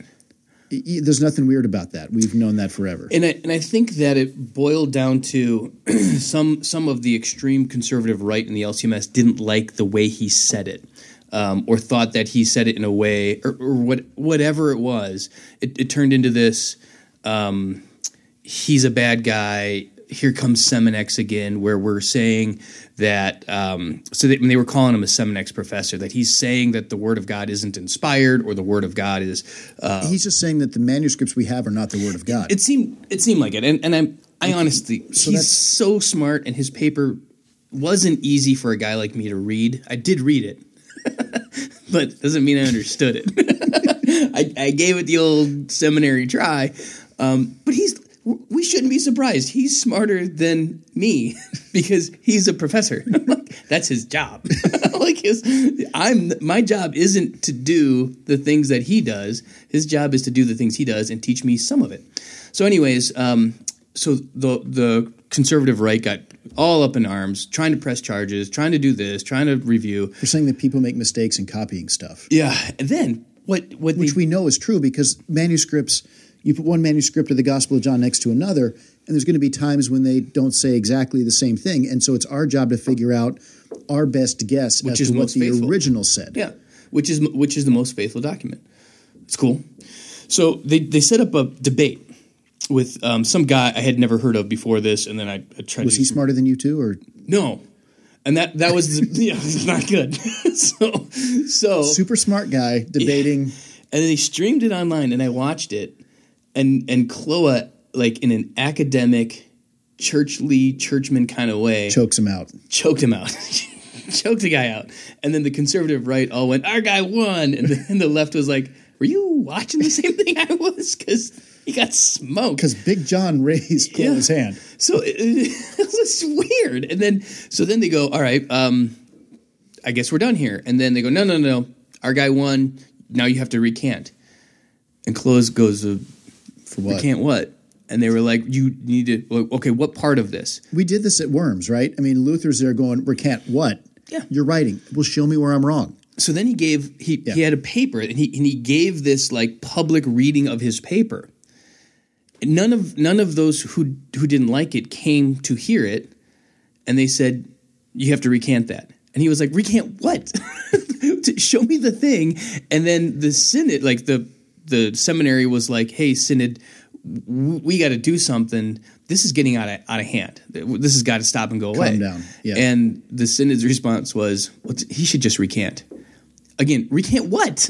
And then the response from synod was, well, we didn't read the paper, so we don't exactly know, but those guys want you to recant, so if you could do that, that would be great. So what underlines, it sounds like, what underlines this is if the laity actually knew what we really believed, it would be trouble.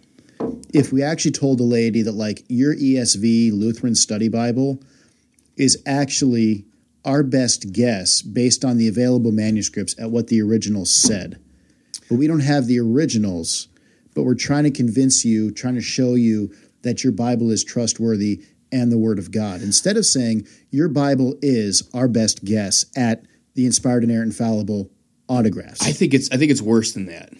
I think that would be... Okay, Alex Jones, let's go. I think that would be good news. It is a little bit Alex Jones, but I think it's right. I think Synod has, because again, it's just political, they see that those, especially those on the right with our current administration, those who are barking at Chloe are the constituents of the current administration. So that puts them in an awkward spot of, okay, so what part of it do you want me to recant? I can't really find a thing to say, but my constituents are all telling me that you got to go. Why do those people who are barking at Chloe want to get a guy like Chloe, want to get him out of the seminary or pop him or whatever? Well, the whole point is if you're trying to grab power, if you're trying to stay, well, and they're not trying to grab power because they have it. I mean, that's the administration right now. So trying to hold on to that, you're getting your foothold into the institutions that are developing guys, if you can get the institutions to continue to develop guys who are kind of in line with where you land on these things, those are all votes for future administrations. So this group is trying to press the development of pastors to the right. This group is trying to press and develop them to the left. And the reason why that continues to happen is because there's something to get. But I don't understand why simply acknowledging original autograph, copied into Greek manuscripts and Hebrew manuscripts, we discover these manuscripts and try to, based on those, most of them are fragments, recreate the original and then translate that original into English.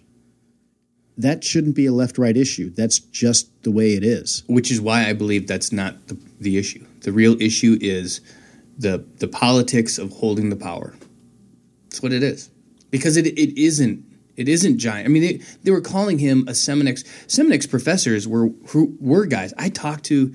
So one of my heroes in development when I was growing up is a guy, Tim Maschke, Reverend Dr. Tim Maschke, professor at Concordia, retired recently.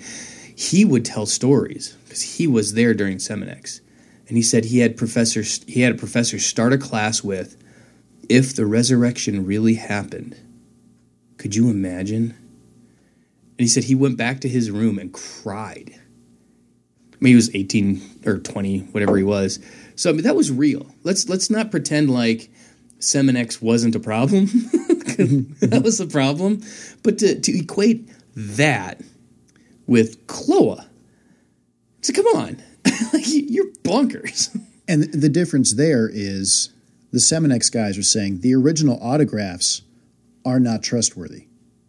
Right. And so, just for the average listener out there, yeah, they're saying that whereas Chloe is saying the original autographs are trustworthy, inspired, inerrant, infallible. We don't have them. Yeah, Seminex is saying the original autographs, the stuff that Paul wrote, and didn't happen. Is not trustworthy. Right. Super different. Very, very different. But yeah. So, anyways, Chloe took a job in Europe. Doing awesome stuff, and he's going to continue to spread the gospel, teach great theology, and be a rock star, but he's not in our system anymore. We eat our own. Yeah, we eat our own. But this is why I agree with kind of what Burkholz and other people have said. If there's something to get, we are going to develop parties. If there's a prize, I wrote this in one of my posts. If there's a carrot, that means somebody's going to want that, and if somebody wants that, somebody else is going to want that. Well, we're going to work to build constituents to try and press to get this one thing. I'd rather be I want my 51%. Yeah, let's get rid of the carrot. Let's make it so there's nothing to fight over. There's no winning. There's no administrations. There's no top of the heap. We can be a really flat organization of churches. Which is why the district should be encouraged to view money coming in as a sacred trust. You need to maximize the effectiveness of that money. If you think giving it to the synod maximizes its effectiveness for ministry and mission, by all means, dear, send it on.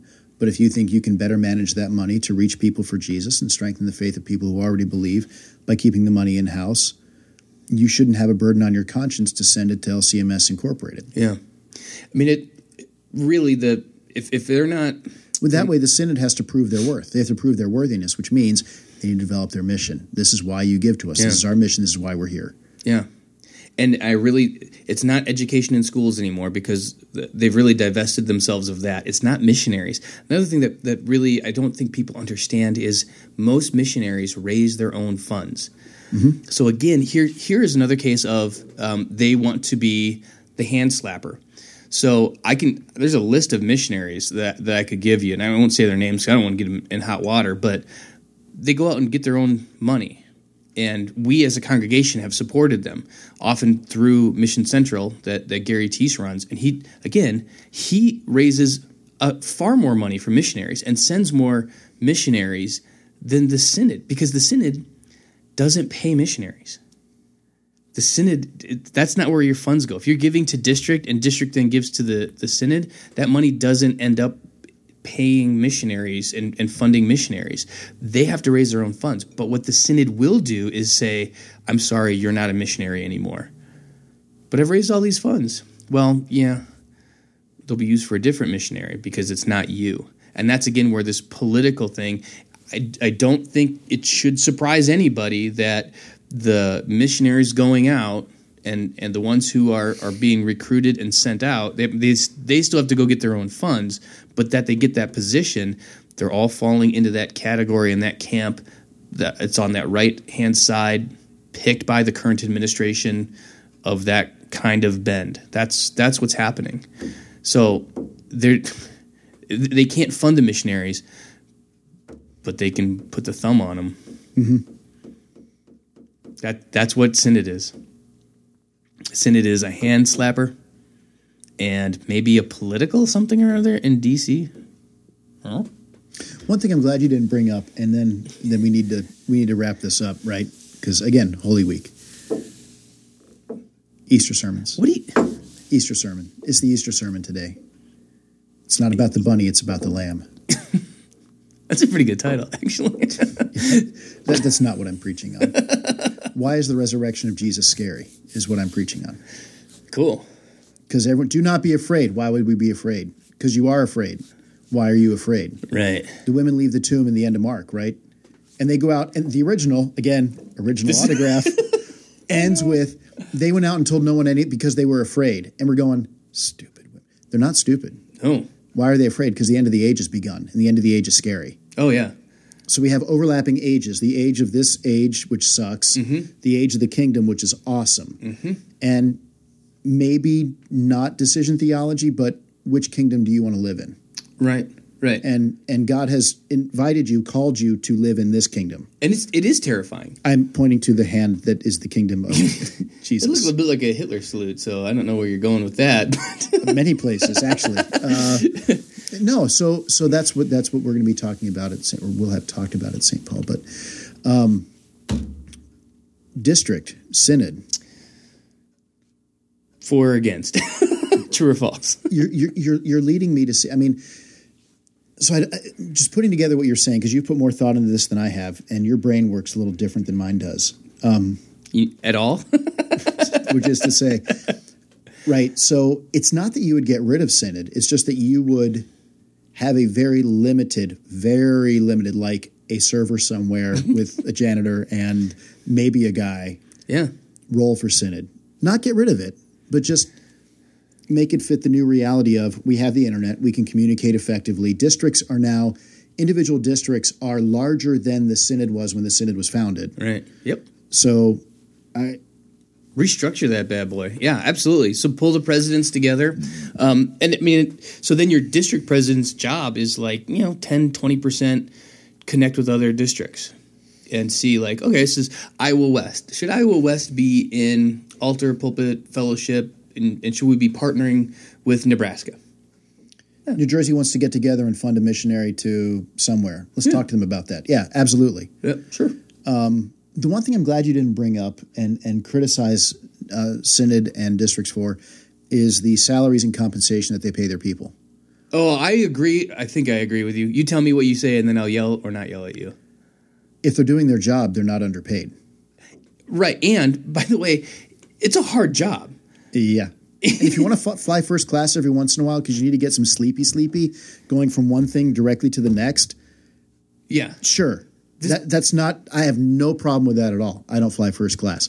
But that criticism of synodical and district officials, I think, is radically off base. It is because any pastor who's saying that is a hypocrite because... Well, they're jealous. They're getting paid more than the rest of their staff. The highest paid person in your church is probably your pastor. If you have a senior pastor and associate's not making more than the senior. So it's just the same model structured up. If you're responsible for more things, if you're up on the ladder, we need to compensate those people at a higher level. Now we could debate if it's egregious. Like if if I found out that Harrison's making $4.2 million a year, I got an issue, right? But if he's pulling in 200 G's, if he's doing his job, sure. Yeah, sure. I'm fine. That is not an issue at all in my world. I think that is a fallacious argument. Yeah, I'm actually saying you did something right by not bringing it up. It's weird. This doesn't happen a lot with us. Right, yeah. No, we're in violent agreement. Yeah, no, and that's one of the, I mean, we can get into this, not today, but, you're talking about the clergy shortage, the clergy crisis. It's bigger than that in that not only do we not have enough pastors, arguably, we have the wrong kind. Yeah. And the reason why we have the wrong kind and or not enough, and you can argue whether or not we have enough, right? I'm of the camp that I think we got plenty. Yeah. We have too many congregations. Yeah.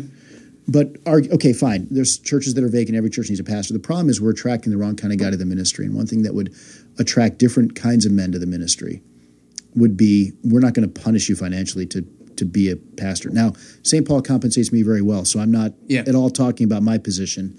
But some guys, brother pastors on food stamps. I know. And it's like, guys, this is embarrassing because you put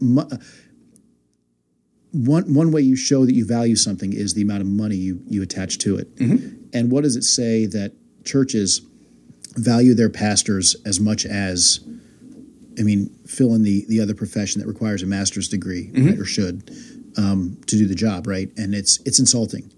Absolutely. So I would argue, and so again, I'm going to extend our time a little bit, but I don't care. One of the problems I wrote my sermon weeks ago. One of the problems I think we have with, now the seminaries are going back to free tuition kind of thing, where you have to fill out the grants and the paperwork, it's free. Yeah. That's not the solution. They did that when we went there. That was not the solution. Didn't work. No. And I remember we were talking at seminary about, are they bringing in these dum-dums? If you bring in dum-dum pastors that can't get their thumb out of their eye, that makes the synod more necessary. Maybe it's going to be Living Faith. I don't know. We may be on the... But if you bring in dum-dum pastors that are going to blow up congregations, now you've made the districts and the synod more necessary because they need to come in and fix dum-dum pastor mistakes.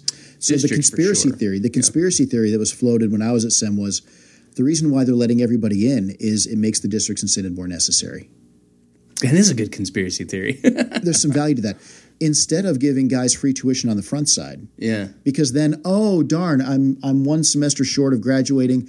Golly gee, I don't think maybe God's calling me out to be a pastor, but I'll take the MA and go on and get my PhD. Thanks. Yeah. Thanks for the free ride. You're bringing in everybody. Instead, say, it's going to cost you while you're here, so if you flake out, that's on you. Yep. Rather boost the wages of the guys coming out on the back end. Yep. And we're talking to handle a 60,000 student loan debt. You're talking for 10. You're talking an extra 8,500 a year. You're not talking huge sums of money, but it rewards the guys for going through the process, getting to the end. What it doesn't do is give guys who are coming out of college who love Jesus, who don't know what they want to do with their life, something to do for 4 years. Yeah, and so here's another similar interesting thought. Well, I'm not opposed. I think that what people make at synod level for salaries, that is not our concern, not our issue, not the problem. The problem is I don't think those jobs should exist. So it's not that I think they should get paid less. I think there shouldn't be a job there. It should be $0. Now imagine you had a district who, instead of sending half of the money on to the synod, has that pile of cash. As pastors are coming in, they're able to help service that debt, or just in general. If there's this is a great idea. It's almost like socialism, which isn't against the Bible. Did you know that? Socialism, while I'm not a fan of it to run our country, there's nothing in the Bible that says socialism is wrong. Other than what God's role for government is, why God created government. Right, but this isn't government. This is in the district. You talk socialism. It's generally viewed as a... Anyways, I'm not a socialist, but here's a socialist model for our district. Everybody gives to the district. Now, you might have Country Bumpkin Church in Iowa. There's plenty of them. And God bless those people. They need their church. They're not going to drive 4 hours to get to Living Faith. They're going to go to church in wherever podunk, middle of nowhere, Iowa they live. And that's a lot. Because that's home. It's a lot of Iowa. A whole lot of this place is nowhere. So they can't afford to pay their pastor a wage that is good and is right because they have 50 people in church. The district can take some of that money instead of sending it on to Synod to boost that guy's salary. Make him right. Do partnerships. Why not? If he's good. Yeah, no. Removing the variable of that guy might be a moron. Like they can, but see, and I think maybe now they can say instead of paying him, $20,000 a year, we can pay him a real salary. We can go out and get a good guy, right? And then somebody with a wife and kids can look at have a call and be like, I can't take that call because I had a call extended to me once from Nebraska. True story. Where? I can't remember because it was nowhere. It was once again. I mean, like Iowa. Yeah, a lot of Nebraska. In the middle, I think. Okay, sure. No. So they send me the. I said, yeah, okay. I didn't even know I was on the list. I was like, cool, I got a call, and then they send me the documentation. And I'm looking at the salary wasn't good. But that's not the reason I'm going to say yes or no. But I'm looking at the health package. They don't cover my family. I have to pay that. And what that would cost with a wife and 6 children actually was more per month than they would be paying me. So I still I still forced myself to prayerfully consider it. But I was like, I can't pay you to be your pastor. Nice part-time job offer you've extended. Yeah, I can't do this. It doesn't. I had to tell him, I can't. Well, here's where the rubber really hits the road on that, I think, and it's how we do. Synod's really big on church planting, right? Church planting's awesome, right? We have a church. Aaron, great guy, all-star. Steel nipples, right? Iron nipples. That's right. So says Dalkey. I need to investigate that and find out. Smiling Dave and Iron Nipples Aaron. It's quite a circuit we have. So who does the church plant thing? Well, I'm not going to do it because, one, the pay is low. So as a husband and father, I can't do that and provide for my family. And also the risk involved. If this thing goes belly up, now I have nothing. Mm-hmm. So, and you understand the spiritual nature of the call. Also, Paul does talk about married guys. Yeah, your loyalties are divided between church and home. Paul doesn't begrudge that fact. He just says, so if you want to be more effective for Jesus, stay single, right? So that's and you read it on your own time, 1 Corinthians 5, 6, and 7, right? So that's where we're at. But anyway, so who gets to be church planters? Guys who are their first call. And going, okay, a lot of really talented guys coming out of SEM doing church planting with no experience. Yeah. So not only do you have to know how to do church, you have to know how to start church. Yeah. And so the church plant model that we're using is designed not to succeed. I don't think. It can succeed, Lord willing, it does. But what you want are guys who have been at a church 3 to 5 years, like, I'm ready for the next challenge. Hey, why don't you plant a church? Hey, why are you cutting my pay and adding risk to my family? Yeah. What you're saying is district can remove that risk. Yep. By saying, we're going to keep you at, maybe even bump your salary up a little bit from your first call because we need people with experience doing this. Yep. And it's not a knock on the guys coming out. They're rookies coming out. I mean, rookies going to rookie, right? Yeah. Not their fault. They're good guys. In fact, the seminary is doing what they can to attract the best guys to go into church planting. Yeah. But they don't have the experience. It's so hard. I mean, I think that one of the most important things, and this tessellates up, right? This scales to infinity, is a cultural. The culture of a congregation is a real thing, and to cultivate a good culture inside of a church is a huge part of why they're healthy. Healthy churches grow. Healthy churches, even if they don't grow numerically, the offerings go up. The mission, it's just more effective. To understand a healthy culture or to start a healthy church with a healthy culture, you have to know what that is. You have to be in a church that has a healthy culture. You have to know what the goal is, what the mission is. Yeah, so I know what to build. For. Right. And I can't imagine. I would be terrified. A church planter coming right out of the SEM, first call, plant a church. I go, you don't know. You don't have all this experience of that. That's the kind of person. She's the kind of person that I want to. That's the kind of guy I'm going to. Well, that is not the right guy for that job. She is not right for that position. You don't know any of that. And the most critical time to get that right is starting the church. Like, because I can get This happens. So we have I say we have one of the healthiest churches in all the LCMS at Living Faith.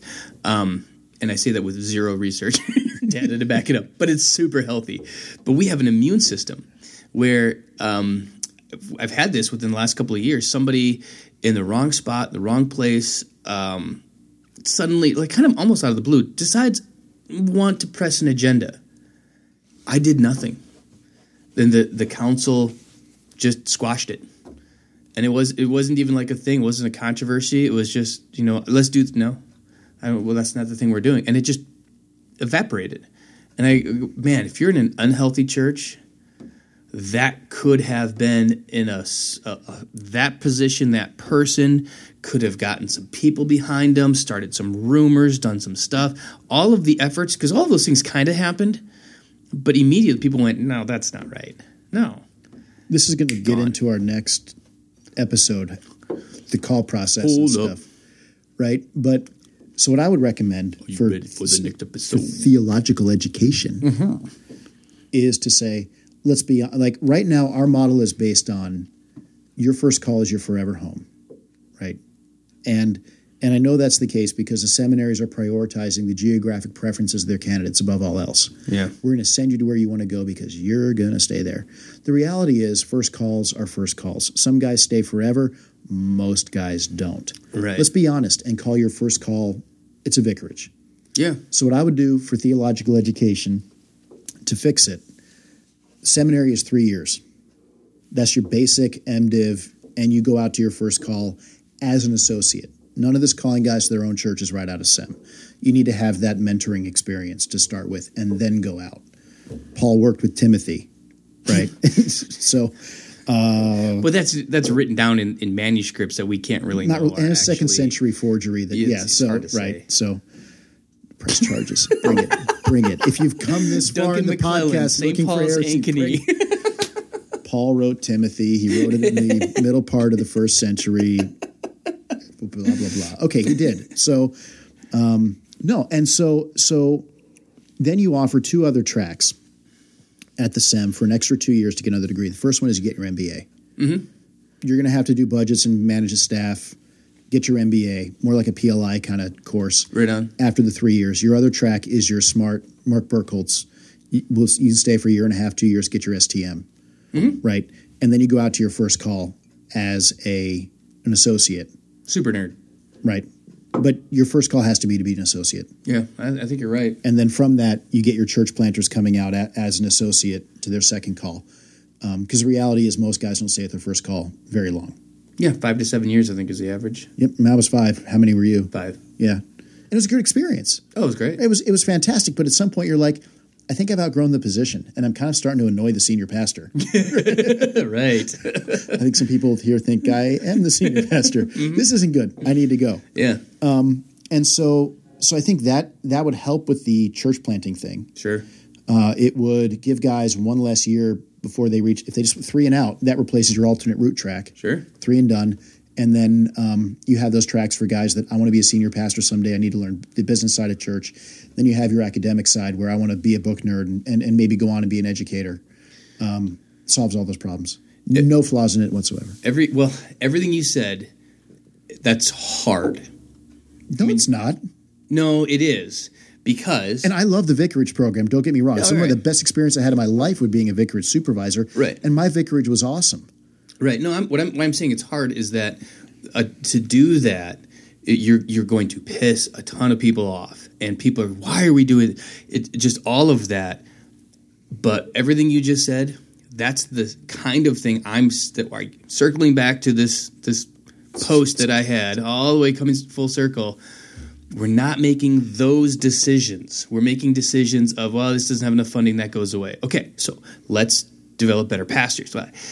Yeah, I don't want to make that decision because people are going to get angry. It's going to be hard to do, getting everybody on board. Well, okay, so you're simply not capable of making that decision because of you're worried about your constituents. You're worried about keeping your job. You're worried about getting reelected. You're worried about all of this stuff of Synod Inc.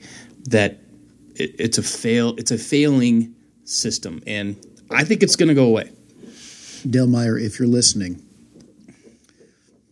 this is what you should do for your seminary. Oh, but he can't? Is do that. Do it. You know you can. He can't. You know why he can't? Synod will slap his hand. That's the reason why Synod wants to be the hand slapper and political something, junket person, guy. So don't pay him. Lobbyist? Don't send him money. I don't. I mean, if what you're saying is true, then the response to those who are getting their hand slapped is not a dime more, and we'll see what happens. Yep. We can't vote you out. We're not going to vote you out. Politically, we have better things to do with our time than the only thing we can do is vote with our.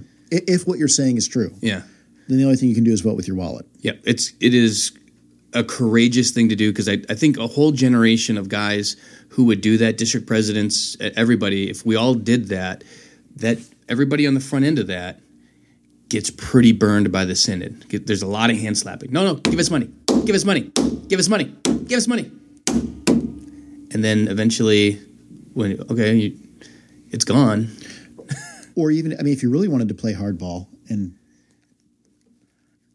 is to say, we have money for Synod over here, but we said we're going to give this to you in 2019. When in 2019? I don't know. So why don't we sit down with the Synod and say, until you've given us we have the offering right here for you. I mean, if the districts wanted to play hardball, they could. District presidents, if you're listening, Unky Steve. I mean, no. I mean, if that is the problem, that's the solution. Yeah. You got to play hardball. If you're here to slap my hand, I don't want my hand slapped. Yeah. And we may hold on to these offerings until December 30th. We're going to give you the money, or just start a trust, start a big bank account, and go every year. We're going to take this money, put it in this pot. Every year, put it in this pot. When we feel like you're working for not us, but the mission of God, mm-hmm. When we feel like you're a good investment, we want to make the investment. Mm-hmm. We want you to be effective. We want you to be healthy and good. And you know what else is useful is then if that is effective to shutter the Synod and it goes flat, you've got this big chunk of money in your district already to be like, so to buy Iowa East. We could pay cash for that. We could buy and sell their asses 10 times over. But yeah, then you've got all this and you go, all right, so now we're going to invest it, invest in guys coming out of the seminary, invest in planting churches, invest in doing the stuff that Synod 125 years ago, when something like that, or how old are we? About 150? We're almost coming up on, 1839 is when we crash landed. Oh. Right? Yeah, but Synod, whatever. Burkholtz will know. Burkholtz will know. Ask Burkholtz. Good guy. That's what the Synod was supposed to do. Plant churches, mm-hmm. Train pastors, education, send missionaries. So we're back to this. Districts can do this. Synod can. All right. You got to go write a sermon. You want mine? I just print mine off for you. It won't make a lot of sense because it builds from the sermon series of Lent, but it's fine. No one in your church just tell me just tell me you don't make fun of the Creasters. No. Do you make fun of the Creasters? No. Do you go to the low-hanging fruit? Hey, good to see you. See you at Christmas. No. Why would you be an asshole to somebody who's coming to your church? Luke Tim asking someone why they would be. Okay, that's fair. I concede that point. I recant. See, if Chloe would have just recanted, it would have been fine. How hard is that? Revaco. Yeah. How hard is that? Just say listen, I'm wrong all the time. I change my mind on stuff. I rethink things. So yeah, I don't know. All right, go write your sermon. Thanks for coming in, man. I've got one podcast with you already in the banks that I haven't released yet, but I'm going to release this one first because it's more fun. But yeah. Much longer. Super long. And it's going to be its own thing. Here we go, boys and girls. We're launching a whole different podcast so I can be a little bit more like me and not have to worry about... Less like church. Yeah, so I don't have to... I won't bring heat on the church. So, all right. Thanks for listening. Well, there you have it. Hopefully you enjoyed that. By the way, the album art, the music, all of these different things are not really they're not final. I just trying to throw this together and get this out here in a timely way. But yeah, it's going to be fun. We're going to talk about everything from politics, some kind of faith stuff, just some guys getting together. Kelly's going to be back on this podcast several times. There's going to be a lot of things that we talk about. So I hope you enjoyed this. Long conversation, I know, but a very interesting topic. And I hope you enjoy, just in general, this sort of a thing. So if you're wondering what kind of podcast this is, I don't exactly know yet, other than it's intended to be something that is missing. Not just Lutheran LCMS, but something that's missing in our world. Genuine guys who love Jesus, love to have fun, enjoy life, and want to get together and talk. And I think people are going to enjoy it. So hopefully you like it. If not, I don't care. Not my problem. So enjoy. We'll see you again soon. Bye-bye.